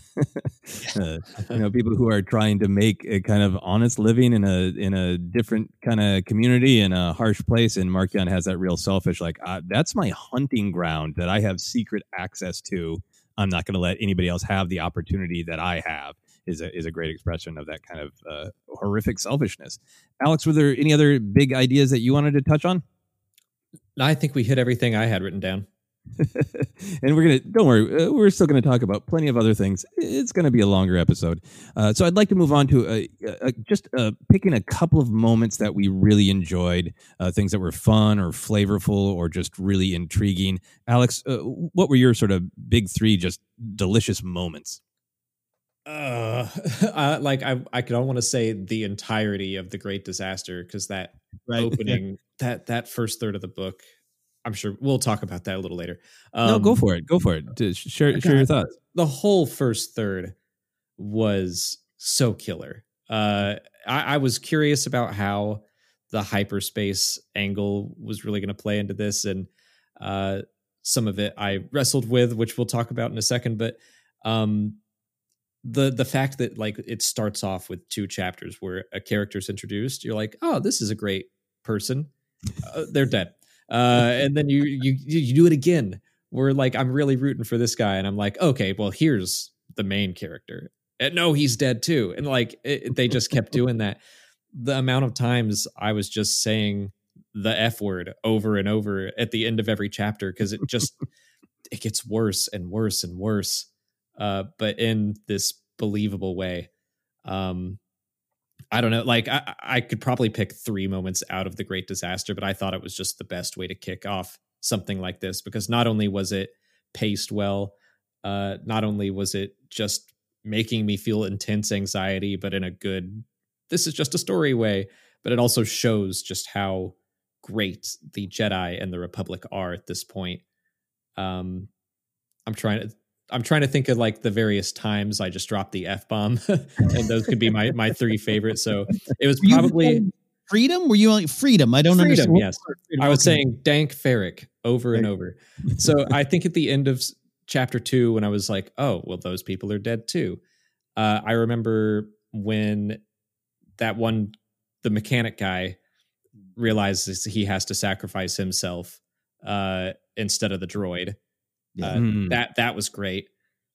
And when Buryaga sensed that there were people inside of the pod that they were about to destroy. All of those. I'm getting chills talking about them all in succession now, but I thought that the Great Disaster was just the perfect way to start this era. I think you are entirely right to highlight that the first entire third of the book is a delightful moment that we particularly enjoyed because it really is. And I think it is a absolute tribute to Charles Soule is a writer. We've been talking about a lot of the big ideas, but this is the make or break for me on a novel that you sometimes when you're reading a Star Wars novel for myself, and I think other fans feel this way. If you start out with characters, and then you meet new characters, you're kind of like, Charles Soule introduced us to brand new characters and gave those exactly right human details to make us care about them immediately and to make a nice human like you, Alex, shout the naughty F word. That's power.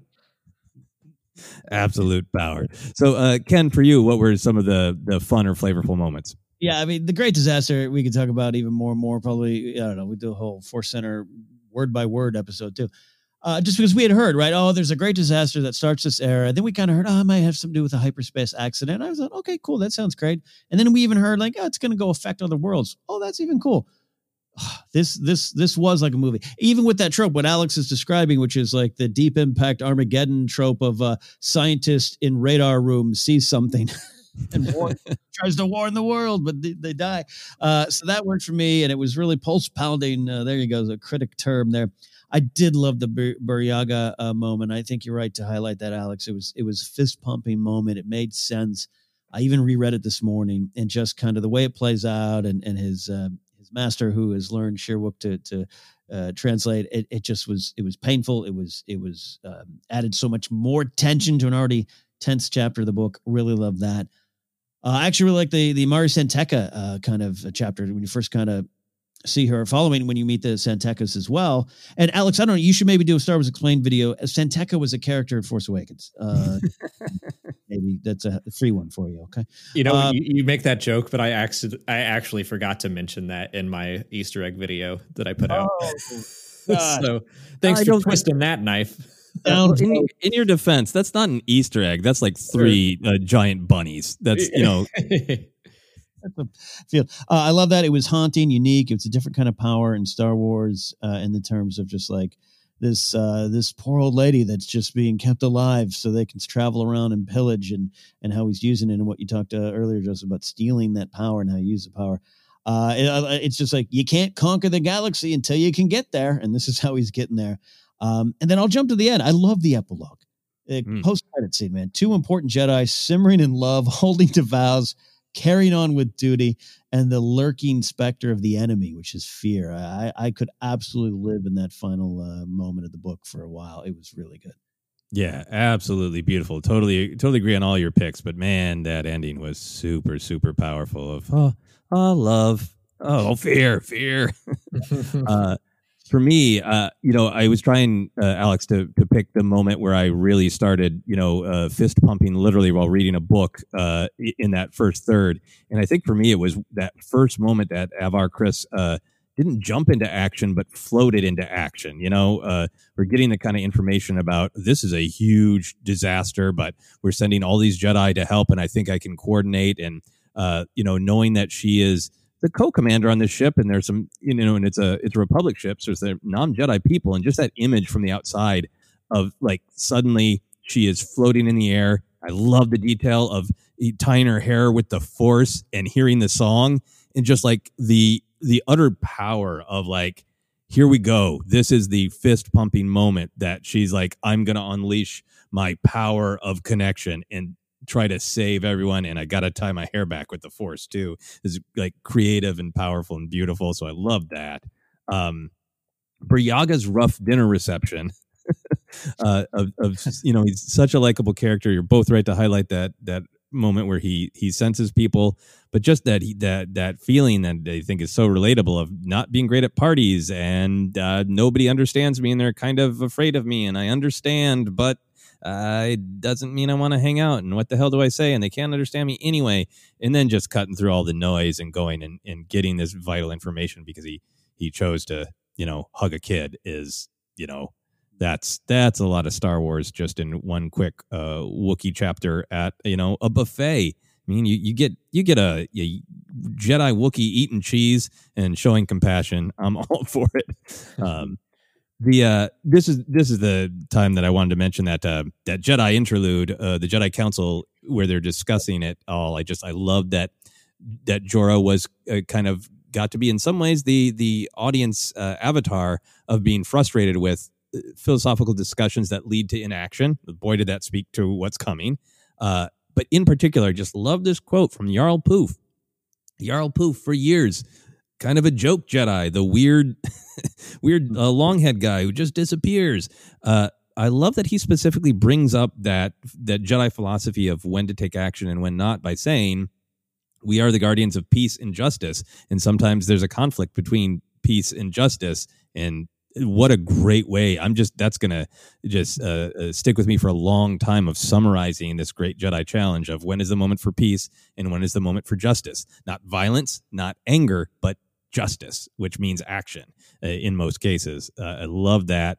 And my final one was when you were mentioning, Alex, very early on, one of those great humanizing details. It's on page 17 where somebody is describing reading the Jedi Hollow novels, romances set on the frontier, where the only action was the lightsaber battles that were clearly a substitute for what the characters really wanted to do. How great is that for humanizing the person reading it, and it sets up what life is like on the frontier and sets up the way people kind of understand the Jedi, kind of romanticize them, but kind of don't get it. Great stuff.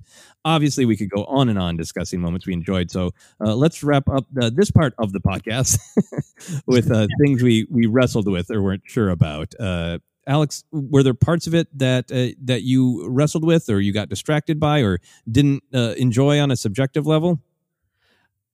So the stuff just in general with hyperspace, it was one of those times where I was like, okay, I just got to turn nerd brain off.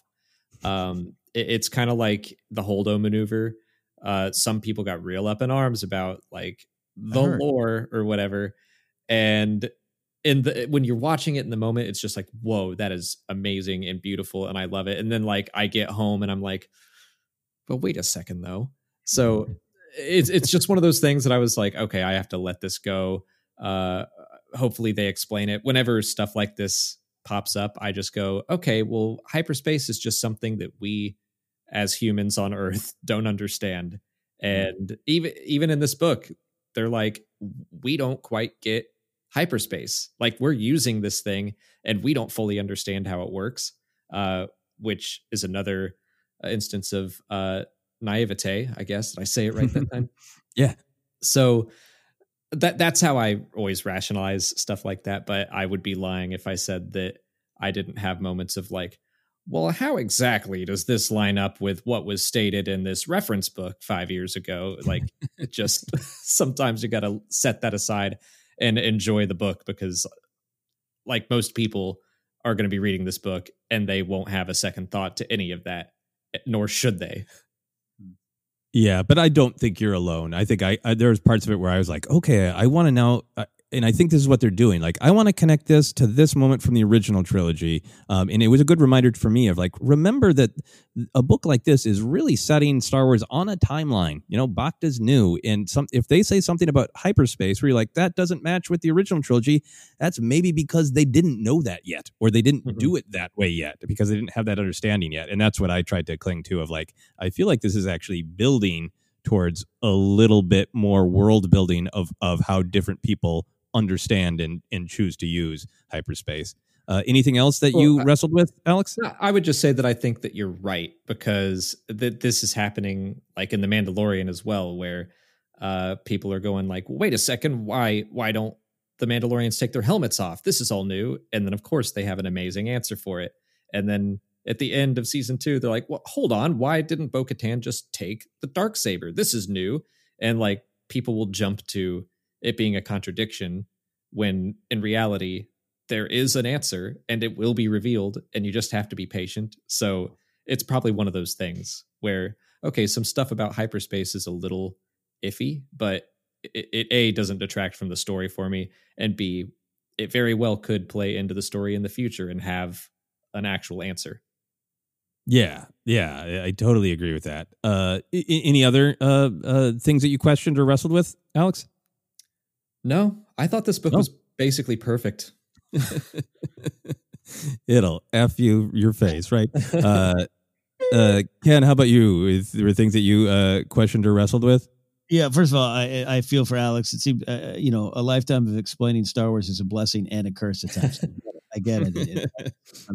And I think plot hole and retcon are the two most useless words when discussing a lot of Star Wars stories. I think you're right, Alex. Just take a beat, and we'll get some explanations, maybe. And if we don't, we don't.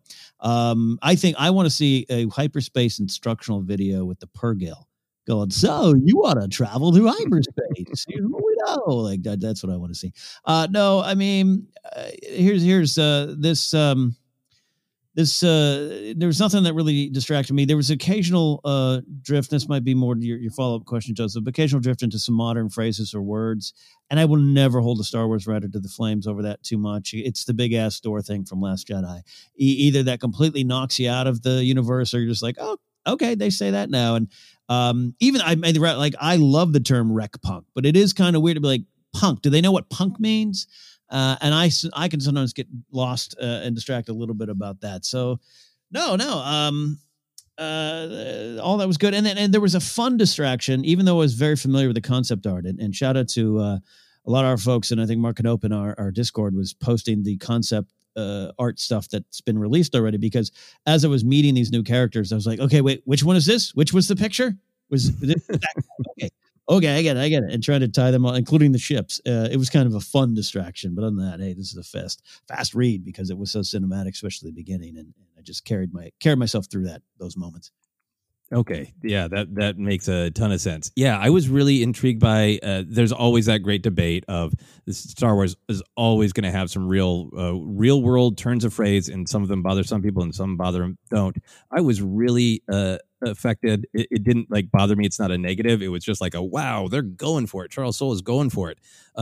The back and forth with Star Wars names, obviously Luke, Han, Leia, those are real Earth names. You can find them.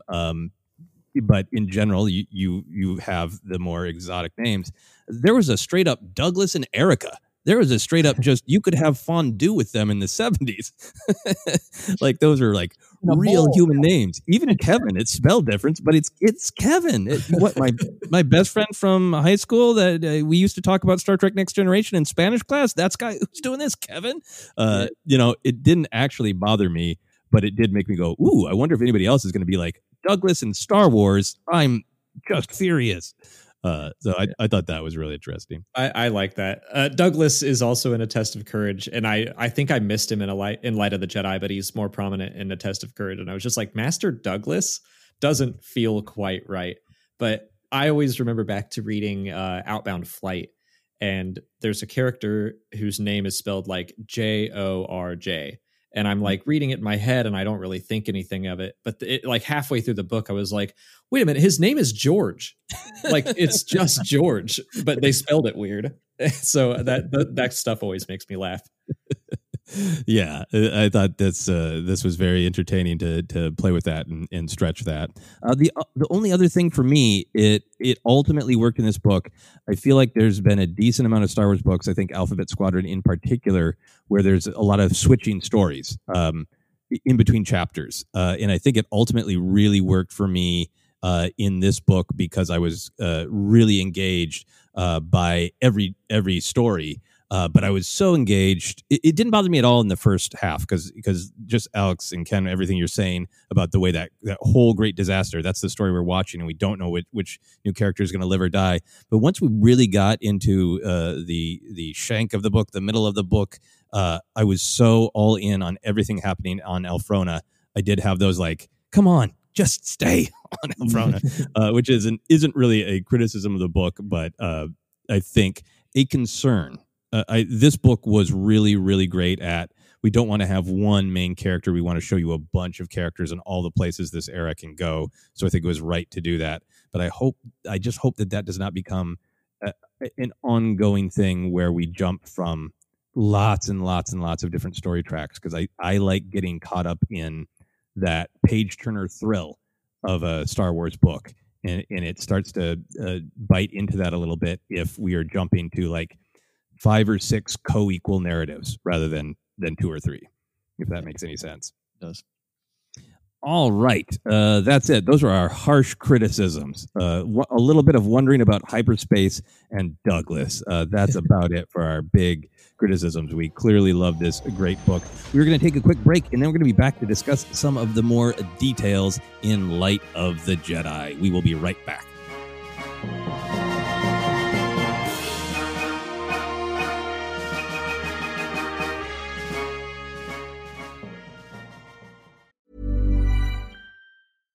One size fits all seems like a good idea for clothes until you try them on. Same goes for healthcare. That's why United Healthcare offers flexible, budget-friendly coverage for medical, vision, dental, and more. Learn more at UH1.com. Many of us have those stubborn pounds that seem impossible to lose, no matter how good we eat or how hard we work out. My solution is PlushCare. PlushCare is a leading telehealth provider with doctors who are there for you day and night to partner with you in your weight loss journey. They can prescribe FDA-approved weight loss medications like Wegovy and Zepbound for those who qualify.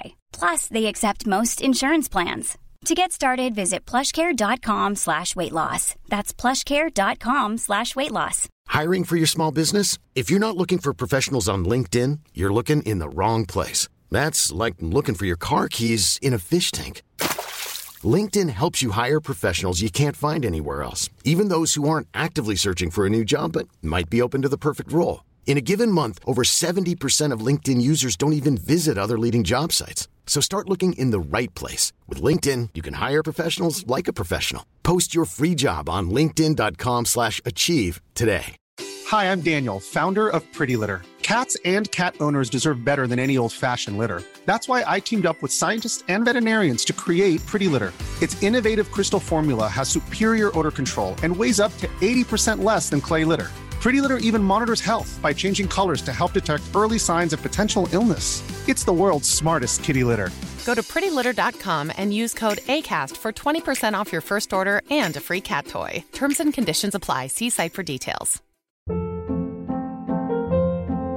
Hold up. What was that? Boring. No flavor. That was as bad as those leftovers you ate all week. Keke Palmer here, and it's time to say hello to something fresh and guilt-free. HelloFresh. Jazz up dinner with pecan-crusted chicken or garlic butter shrimp scampi. Now that's music to my mouth. HelloFresh. Let's get this dinner party started. Discover all the delicious possibilities at HelloFresh.com.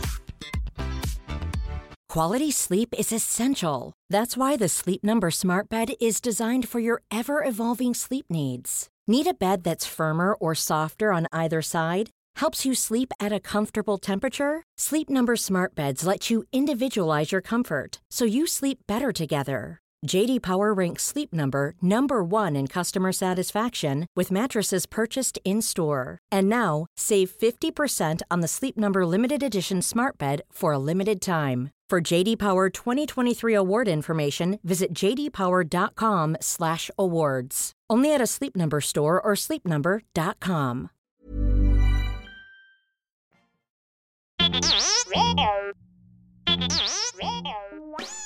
Hey, Force Center friends, make sure you're keeping up to date on all the great content from Jennifer Landa.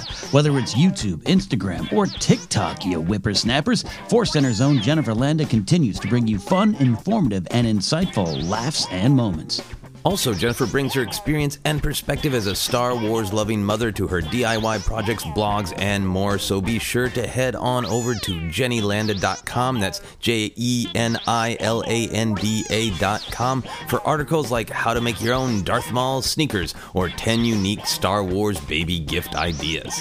Follow Jen on Twitter and Instagram at Jennifer Landa and on TikTok as Jennifer Landa 1138.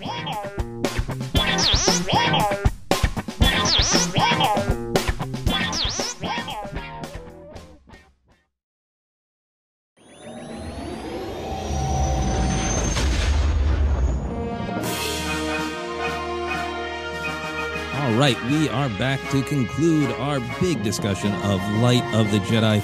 We always like to take time to talk about those big picture ideas, but we also want to keep the thrilling whiz-bang adventure of Star Wars in mind as well. So I thought we should share a couple of favorite action moments or thrilling moments. Ken, why don't you start? What were a couple of the, there's deep ideas going on, but it's just a thrilling adventure action scene. What were those moments for you?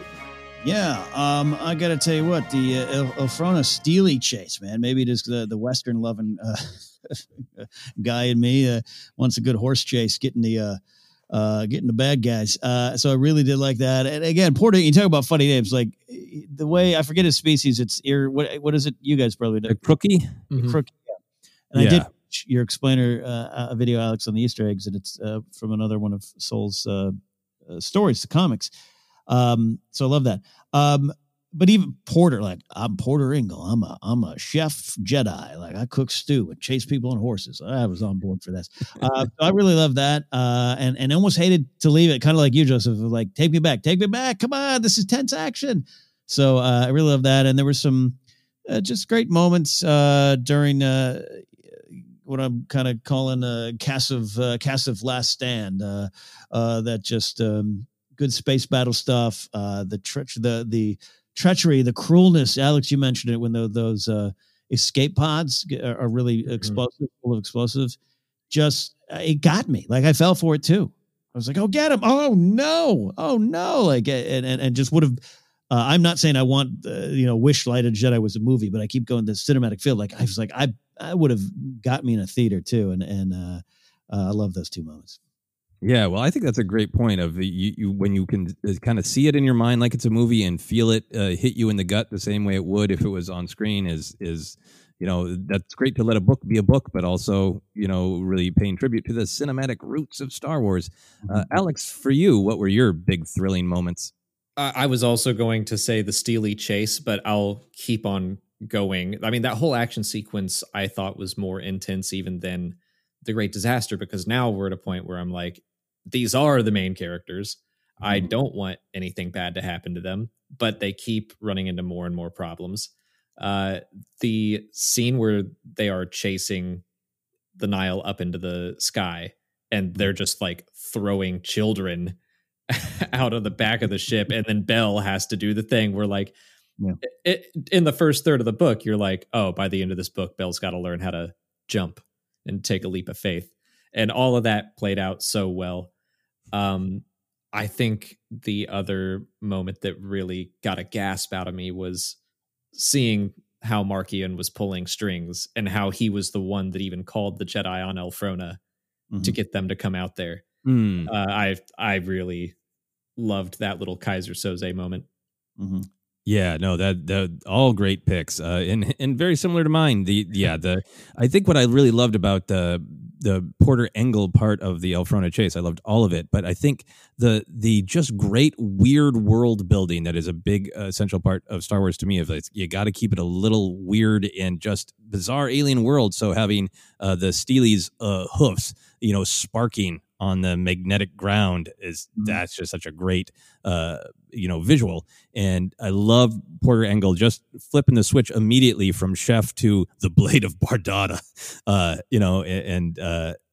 In particular, what I loved about the end of that was you're so into him being this like Jedi unleashed, and then seeing that fallibility that he sends that bolt back into the alien's face, and it goes right through his face, and then turns his focus away. And again, it's this great intersection of kind of Star Wars exotic weird aliens, and he's like, oh no, that's one of those aliens who have their brains in a different part of their body.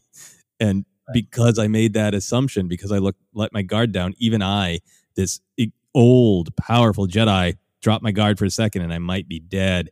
Super, super thrilling, right? Because I really thought he was gone. And then, yeah. And then you get the reward of Ember, the Charhound, right? Oh, God, yeah. Yeah. And Alex, the Bell's falling to catch the Blythe child. I hadn't really made that into the Spider-Verse connection, but you could listen to What's Up Danger, right? As he as he chooses. But I think that was thrilling because of knowing Bell's fear and knowing Loden's faith of just like, this is why I was training you. Do it. Super thrilling. And then this is so great for me to have in a list of thrilling moments. But when the Jedi make it rain. Yeah.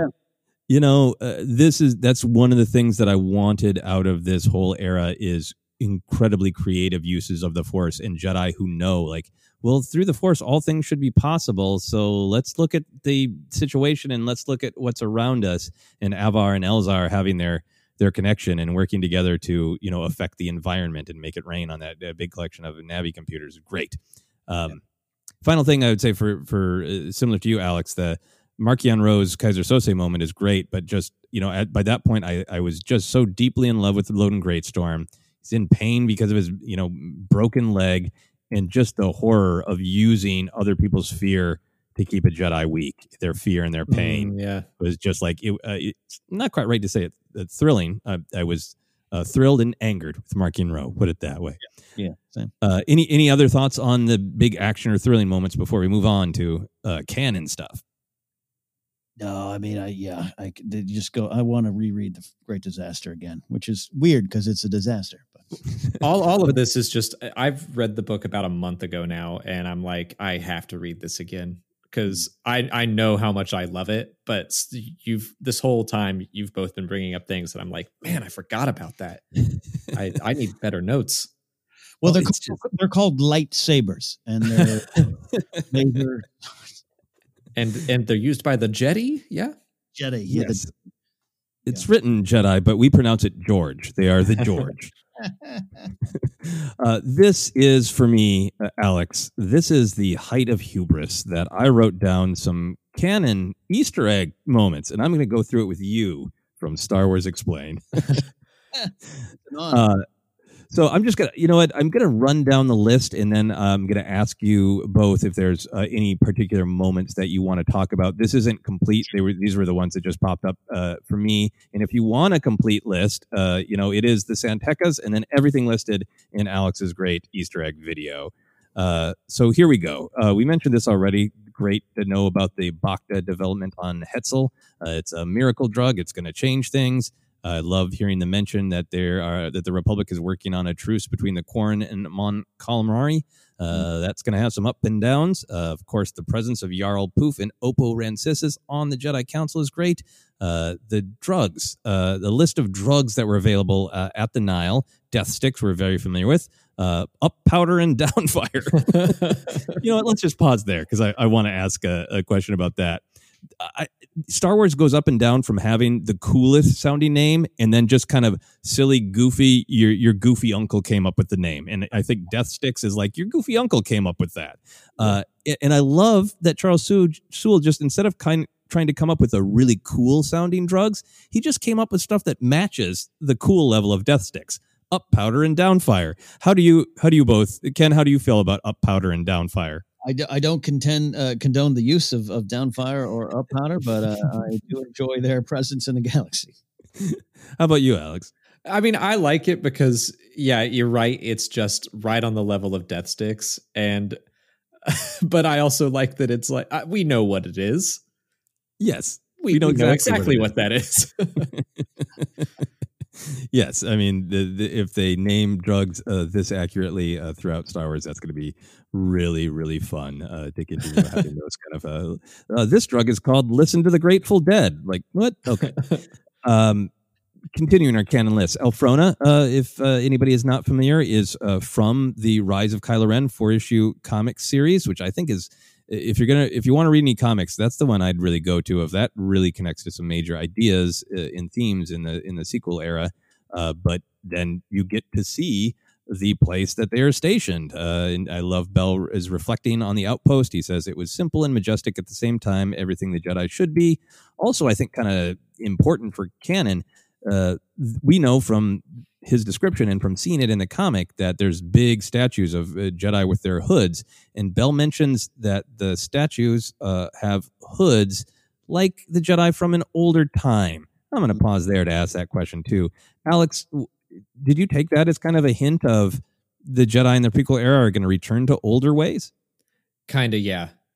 That the Jedi are probably going to revert back to just the roots and say like we need to go back to the beginning, which might not be the best idea. Like the Jedi probably need to evolve along with the rest of the galaxy. So they might be moving backwards. But yeah, the description that he gave, I was like, well, that sounds like the Jedi that we already know. Yeah. Ken, did you have any reactions to that Hood comment?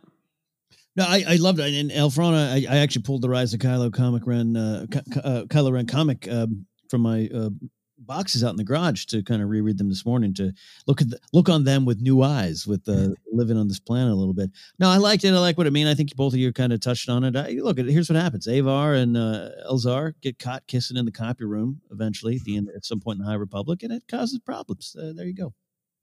And then back to the Hoods. Thanks, guys. So moving on, we have Veracino is where Avar and Elzar are making eyes at each other and meeting with San Tekkas, and that is, of course, familiar from Attack of the Clones on that Naboo island and Getaway. Then, of course, Mind Touch versus Mind Trick. That it is the Mind Trick as we know it, but it seems like maybe some Jedi are trying to sanitize it by calling it the Mind Touch, and other Jedi are like, let's be honest, it's a mind trick. I do want to ask about that one as well. Ken, how did you feel about that? One of those just funny little moments that probably has a deeper meaning if you want to dig in. And when do you decide to call it what? When do you face the truth of what you're doing, Jedi? But it was a fun little touch. Yeah, a touch or a trick, depending on your point of view. Alex, any reactions to that one? It made me think of a line from Dr. Aphra, which I really, really love, that evil is a measure of how your decisions take away someone else's or your choices. Yeah. And so I'm like, yeah, the mind trick is a measure of taking away someone else's choices, whether it's a choice to not tell you something or a choice to not do something. Like there is an element of darkness to it and bending someone else to your will. So I'm glad that they are at least acknowledging that. Yeah. And I think that's another thing of, if the Jedi are going to be great in this era, that means they need to wrestle with these kind of moral choices. Blade of Bardata was Porter Engel's name, and Bardata is featured in the Clone Wars arc where Mace Windu and Jar Jar go on an Avenger. I think kind of an under-discussed, I think, arc in the Clone Wars, because we're dealing with the Diogen masters who have a different understanding of the Force. So that one was really exciting to me. Aradu, the planet of hunters, home of Tarkin. Ken, did you love this? I thought about you when I was reading this. Yes, I like my cold, stoic killer Imperials. I get it, and I respect that, Joseph.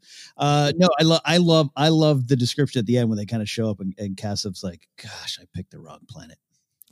Yeah, I think I liked it because you didn't need to know that is the home of Tarkin to appreciate it. But if you did, you're like, Cassidy, you idiot. You really get what's coming to you, Yep. I like this little throwaway. There was people called navulators, which were described with the kind of headwear that Lobot has. So I'm hoping for a little bit more there. Kind of a cheeky reference to one of the characters that every politician could use a Chagrian aid, referencing Masamita. That was great. Just a straight up information that Yoda is on a sabbatical. And it's nice to know that you get vacations. The mention of the Great Sith War, I was really excited by, because I would love that to be a big point of storytelling at some point. I like the actual history that military actions have been done by the Jedi. And I thought this was really interesting that they say in that Jedi Council meeting that the Jedi numbers have dwindled and been very small before, and they've always regrown, which I thought was really fascinating for what other stories can be told of when the numbers dwindled and why. Of course, we got a lot of backstory on the San Tekkas and their history with hyperspace exploration and maybe exploitation. I liked the mention that, things are pretty great because the Hutts and the Mandalorians have been quiet for a while. Right. And yes, I wrote down also Kruki, that Charles Soule building up the Charles Soule verse by using a species that appears, I believe, in Poe Dameron, right? Yeah. It does. Mm-hmm. Nice. So, Alex, were there any of these other Easter eggs that you had strong feelings about? I'm trying to look through my list as well, and I remember not only do they talk about the Sith Wars, but they talk about some conflict with the Mandalorians. I liked the description of hyperspace as the great disaster is happening. It takes on like a sickly red color, which is stuff we've seen in Star Wars Rebels and Battlefront 2. Oh, that's great. Yeah. Awesome. Ken, anything else that you wanted to touch on in this list, or from Alex's much superior list? No, and I did watch Alex's video. It's great. I'll point out that my list was actually compiled. I was too busy, and my buddy Numidian Prime on Twitter, he has a blog where he does this. So he just offered his notes, and he compiled the great list. Okay. Well, shout out to Numidian Prime. Uh-huh. Nice. Excellent. Yeah, no, you ran down a lot of them there. It is, it's, again, because it feeds into that era conversation. Even you talk about the device that Lobot or Josh Gad has in Rebels.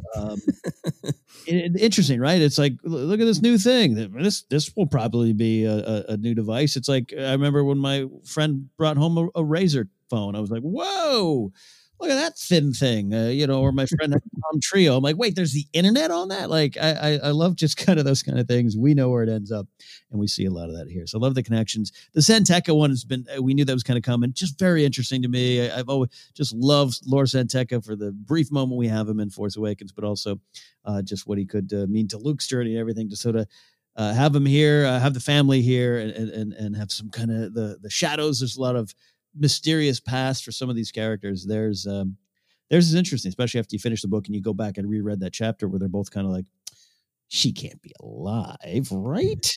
Weird. And it just really was interesting.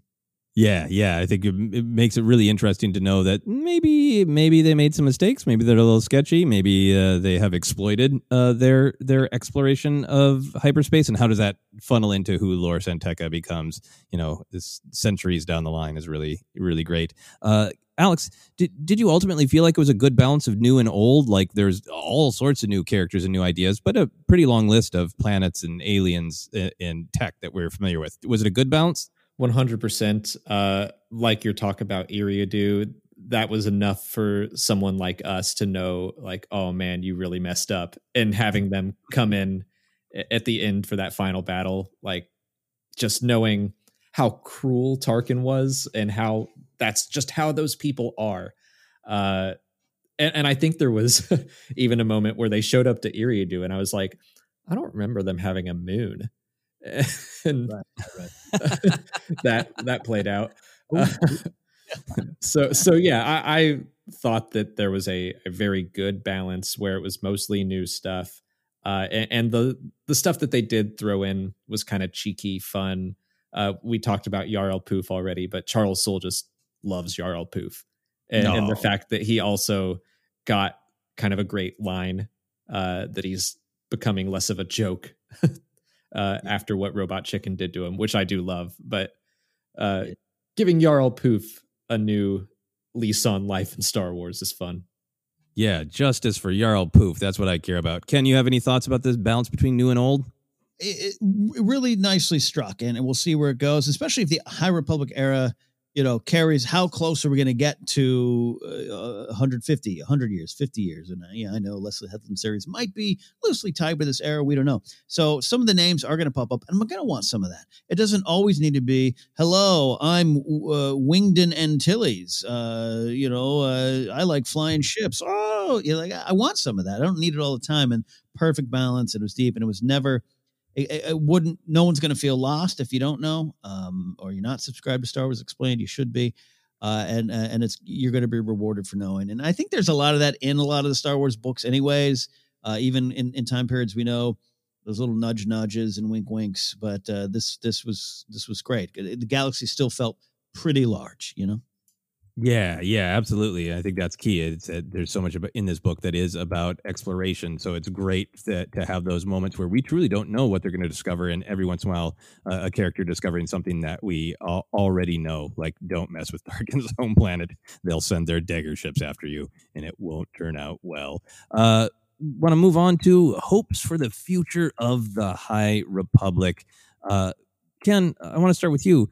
Where do you really hope these stories will go? Take that however you want, from the big picture to individual characters that you want to catch up with. What are you hoping for? I kind of am focusing on there's a lot obviously Nile and how the galaxy ends up where it is and how close are we going to get to the fall. We know we're going to have trials for the Jedi coming up, but how close do we get to the fall later on? But for right now, continuing, I love this idea, discovery for the Jedi. So we're going to learn what they fear.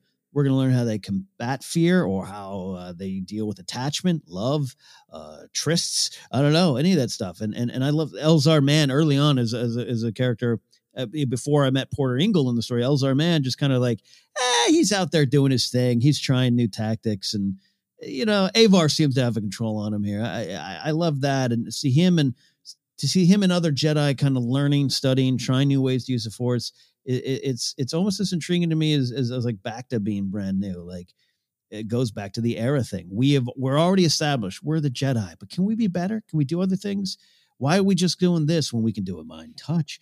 I like that. The Jedi have the books, but how do you grow that? And what will happen to them on the other side of that with what they're about to face in all these stories? Because we know we're going to get to Trials of the Jedi. So things are going to get murky. And I like that this isn't just we've been pitched High Republic, everything running on all cylinders. Not quite true. Everything's running well, but everyone wants to make it better. And what are you going to learn from those discoveries as the Jedi? Yeah, I think that's really well said. You are thrilled to go with them on their discoveries and their victories, but knowing they're going to have some failures along the way as well. Alex, how about you? What are you most hopeful for in these stories, from big picture ideas to even characters? Yeah, from big picture, I think I've already basically said what I hope to see of how we go from this very idealistic, everything is, like Ken said, not perfect, but it's great. Like I think they've earned the title High Republic compared to what we've seen. But yeah, how does it go from where we are now to the Sith taking over in 200 years, thanks to the machinations of basically just one dude? What is going to happen that causes the Jedi and the Republic to change their philosophies and their ideals? And I guess I think it'll be kind of a slow burn, something that happens gradually over time, where it's like, well, I guess we can like wiggle on the rules just a little bit here, but we'll fix it later. But now we've done that, and I guess we can, make another flexible choice here, and we'll fix it later. I kind of want to see something like that happen, but really the first book, I think, set it up so well that I'm on board for anything. Whatever they want to do, I'm like just into it. I love the characters. And even when a story comes along, like I liked A Test of Courage, I liked Into the Dark. It wasn't on the level of this, but I'm fine with that. Like the first book was so good that I'm just fully into this era and I want to see what they do. For characters, yeah, I mean, it's Loden Greatstorm. That's who I'm worried about. They have mentioned, and this one is really interesting, the Rising Storm is going to have a lightsaber wielding character who they have described as a saber for hire. Mm-hmm. Like a Force using bounty hunter, I'm guessing, or it's just a woman with a lightsaber and they're like, yeah, you can keep that. That's fine. Like, I really want to know what her deal is and see what other ways just the Jedi are different right now, and continue to pull on those ideas of just how is this better or worse, or like just how does it compare to what we know about the Jedi already? Yeah, I think that's great. Yeah, very excited for that next book. I think for me, finishing this big introduction, and I'm excited on the kind of the macro and the micro level. I'm excited to read the other books that are kind of focusing on. I read the first issue of the comic, so I got a sense of like, all right, we're going to pick up some characters we met a little bit, or some characters we didn't meet at all, and zero in on their adventures in this same time. So I'm excited for those, but I'm also just really excited for the big picture story that I was introduced here to continue. What is the big picture story of the High Republic? And I was saying the other day when they had the discussion about the High Republic and unveiled the 3 eras, that I was really excited about that, because this whole overarching story about the High Republic is so exciting to me. I really want a beginning, a middle, and an end. is it have it within the next several years of publishing for it to really connect up with the fall of the Republic. Still plenty of room to tell individual stories of here's a random adventure Loden Greatstorm had, but wanting to be able to just feel like I know this whole big picture story. Little details. It's not a little detail, a pretty big detail. I'm really excited for the motivation of Marchion Ro. I think finding out exactly who he is, exactly what that glowing purple thing is, and exactly what he wants and why is going to fulfill so many of our questions of what makes this era what it is and what is the challenge to the Jedi. It's certainly fear conceptually, but how does that actually express itself in actions? And I think all of that is going to stem from Marchion Ro. And I like the suggestion that his family interacted with the Jedi and that sent his family down a dark path. It really suggests to me some interesting storytelling of, did the Jedi of old make some mistake? Is this a story of them slipping and then they accidentally created this cascade? And is it truly a mistake? Or is it just like, that's the cost of taking action, is sometimes you're going to piss somebody off, and the Jedi didn't make that choice for the Ro family or for Marchion Ro, but they did set it off. And how do they wrestle with that? I'm really excited about that. Ken, for you, is there any Jedi that you want to spend more time with in particular? I like Skier. I know we're gonna spend time with him and see how quick that arm grows back. I'm excited about that. I really do love Bell, Zettifar, and Ember. I like what's going on, and just because he's kind of some eyes and ears, and his view of the lightsaber of the Jedi. We're learning as he learns. I like that. I don't want to just run the list of every Jedi here, but Avar, Kriss, and Elzar, man, like I'd love just Marvin Gaye to kick in and let's get it on. I really am looking forward to see what's happening with them. And Porter Engle. We'll see where he ends up, see what goes on. Just at some point, I want a Porter Engle cookbook, and I'm happy with that. I think Inside Editions is going to make that Porter Engle cookbook, and that'll be great. Yeah, I mean, I think one of the most affecting parts of this book is I liked every single one of the Jedi. I really like Loden, and I think that cliffhanger has made me really like, when are we? I so want him to get out of that cage and live to fight another day. So I'm very excited for that. I didn't just like Bell. I loved where they left Bell off. That his master said, "You're a Jedi Knight," and but he won't accept it. Until or he has the possibility of being a knight, but he isn't going to accept it until Loden can be there. That's a fascinating place. In Elzar, I love that idea that the reason to become a master isn't ego. It's because you basically graduate to this level where you are free to explore the Force in whatever way you want, because you're not focused as much on mission. So seeing how that idea impacts Elzar is great. And then I really want to know where my beloved Tera Sinube is. the Jedi with the lightsaber cane. The saber cane. I'm curious exactly how old he is, if he hung out with Porter Engle, what all that is about. And then final thing for me it's not a Jedi, but they mention it. I love the idea of these outposts they're smaller temples that are a little bit more practical. And they mention the Treehouse outpost on Kashyyyk, and I want to go to there. Oh yeah. Yeah. Oh yeah.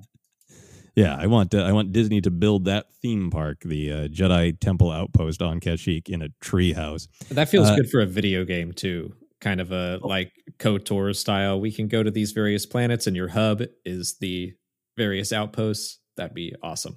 Oh yeah, maybe Cal Kestis will in Sarah Junda will go to the Treehouse Outpost. we can dream. Ken, Alex has shared some great thoughts about how he wants this era to tie into the Fall of the Republic or the prequels, or any other era. But where do you go with that? What do you want to see in terms of building towards the Fall of the Republic? I am curious to see how well the Great Works goes. Does it work? We have an indication that a lot of this does, right? The Lobot stuff we keep talking about, but the other things and the Starlight Beacon, and do they get more? And one of our listeners over in Discord, Kara Baster, put it out there that they love that Starlight Beacon and Chancellor So are kind of like the reverse Palpatine. Like instead of a Death Star, it's like this beacon of hope, and it's real simple, direct, and I love that. So this era is starting really well. So how well does that go? And do the original intentions get lost in translation, forgotten? The facts that become memories, that become whispers, and does it lead to any kind of complacency that opens the door for the Sith and Palpatine and the fall of the Jedi? Like, how does that all kind of work? And we keep talking about this era in our real world of the early, say, 1960s or late 50s. These great ideas, great concepts, great societies, and it doesn't necessarily go that way. And can we analyze how it went wrong or what mistakes were made through Star Wars? Again, not needing it to be a direct one-to-one comparison to my own country here in its history, but just like I'm fascinated to can Star Wars analyze that and how this started one way and ended up somewhere else into the rule of Palpatine and the Sith and everything. And it might start with the great works and how well it went. Yeah, no, that's great. And I think it's so great that you can look at it from lots of different kind of timeline perspectives. I'm so interested in the WPA of the 30s that you just built a lot of things. If you're curious and don't know a lot about it, just read Wikipedia and see how many things were built out of that. And that ended because of World War II. And what would have happened if that had continued. And I think that's what this kind of era is going to be able to wrestle with in a fascinating way. And I love everything you're saying, Ken, about that post-war optimism of the world is our oyster, allegedly. So what are we going to do? Las Vegas. How does it all go? I think for me, we all talk a lot about the Jedi screwing up in the prequels and the Republic already being a little corrupted. And I really love running down, well, what exactly do we mean by that? And there have been many great discussions about that. But for me, I think a couple like concrete things that we know the galaxy ends up is and that are problematic is, speaking of greed, we have the Trade Federation has corporate representation in the Senate, which, from Lucas's perspective, that's a bad thing. That is not good. So how does that happen? This whole thing is about the Republic and Lina Soh trying to reach out to the Outer Rim, but by the time of Phantom Menace, at least part of the Outer Rim is not at all in the Republic. It is ruled by crime. And how does that happen? That the Republic is like, the Hutts have that part, let it go. We'll give it to them. Basically, we'll give it to them to the point where when we need those hyperlanes, we have to go ask Jabba the Hutt.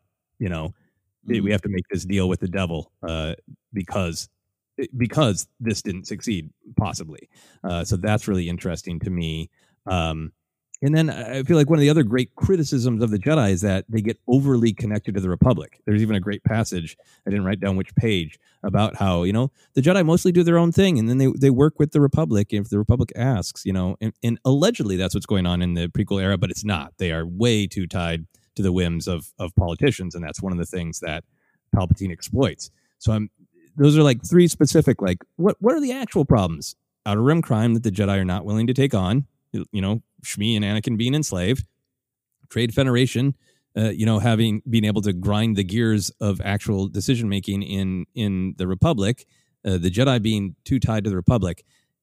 What events happen? Are the Nihil involved in that? Are the Nihil manipulated at some point by the Sith to make some of these things happen? Because I like that idea that, by the time of Phantom Menace, the Sith, certainly Palpatine himself, has already been gumming up the works and making it harder to believe in hope. And I'm really excited to see some of those possibilities. Yeah. All right. We are going to move on to our final topics here. My second to last topic here is catch-all. Is there anything that we haven't talked about that you would like to touch on, Alex? I don't think we did. I think I would just say that of all of the Disney era Star Wars books, this is the first one that I am immediately like, I want to read it again. I'm going to read it again, probably very soon. Most of them, even the ones that I've loved, like Alphabet Squadron and Lost Stars and Thrawn, I've been like, man, that was great. And I just haven't really taken the time to revisit them. But this is one that I'm like, I have to read this again because I want to, not because I feel like I have to. It was just that good.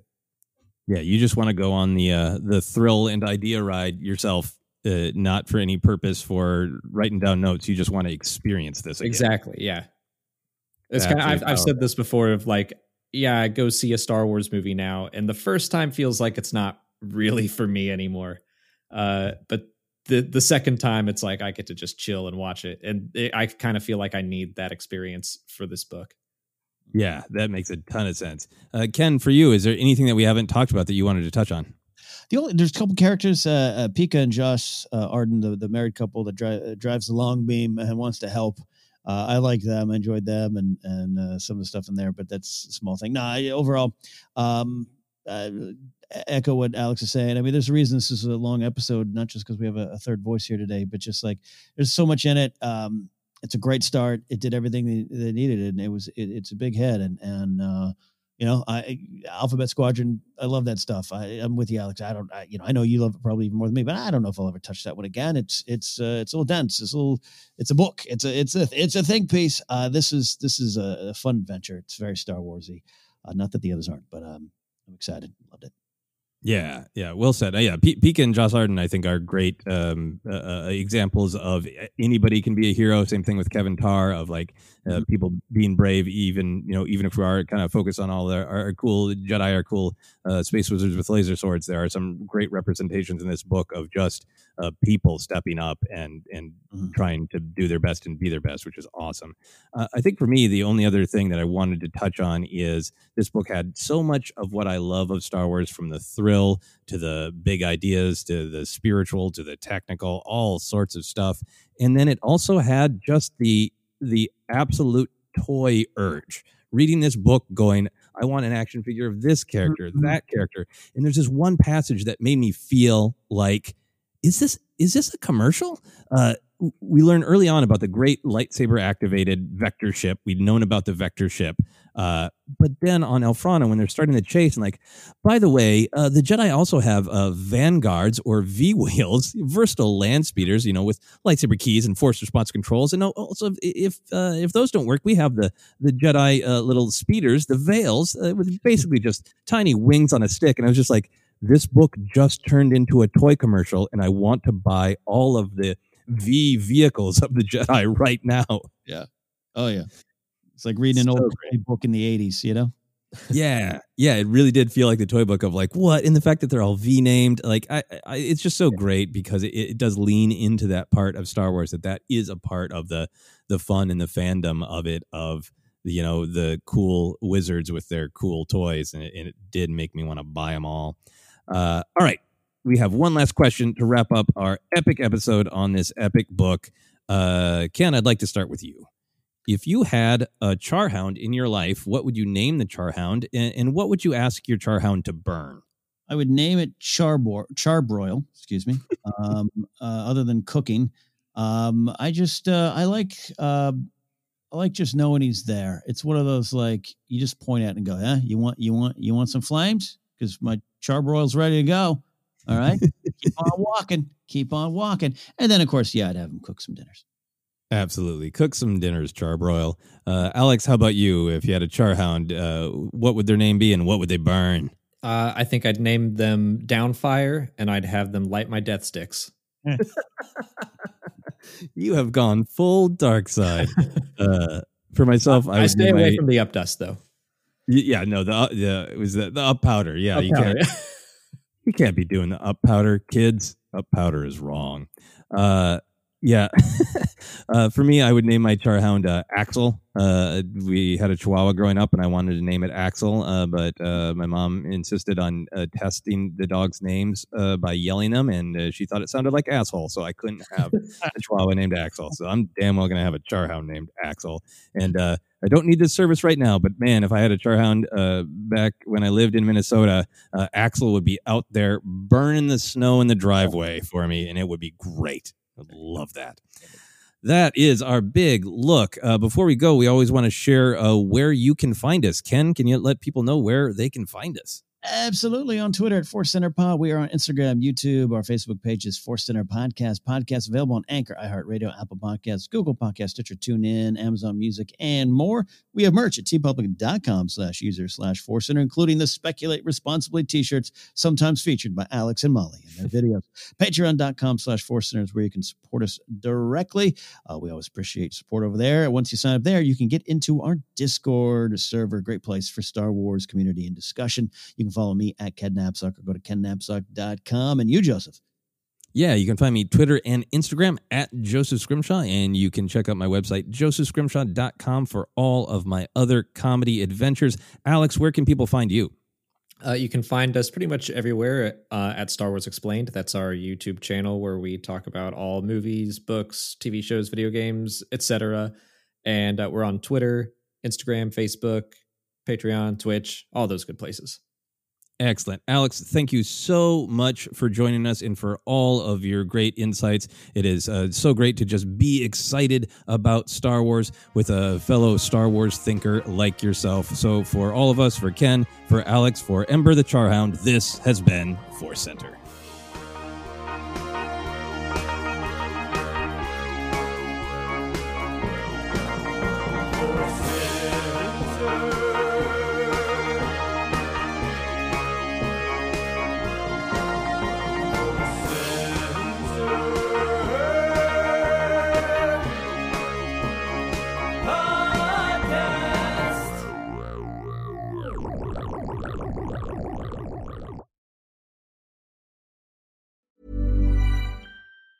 Ever catch yourself eating the same flavorless dinner 3 days in a row? Dreaming of something better? Well, HelloFresh is your guilt-free dream come true, baby. It's me, Keke Palmer.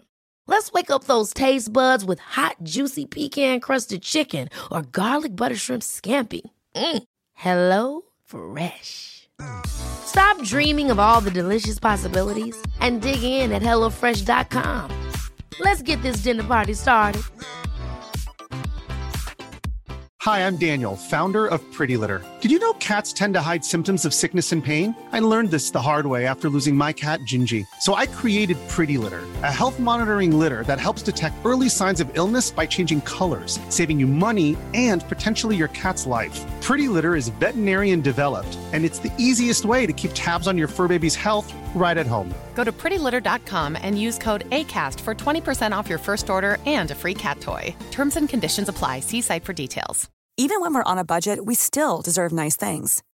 Quince is a place to scoop up stunning high-end goods for 50 to 80% less than similar brands. They have buttery soft cashmere sweaters starting at $50, luxurious Italian leather bags, and so much more.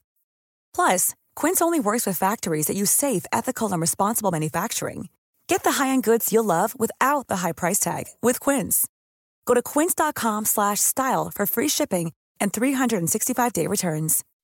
When you make decisions for your company, you look for the no-brainers. If you have a lot of mailing to do, Stamps.com is the ultimate no-brainer. Use the Stamps.com mobile app to mail everything you need to keep your business running with up to 89% off USPS and UPS. Make the same no-brainer decision as over 1 million other businesses with Stamps.com. Use code PROGRAM for a special offer. That's Stamps.com, code PROGRAM.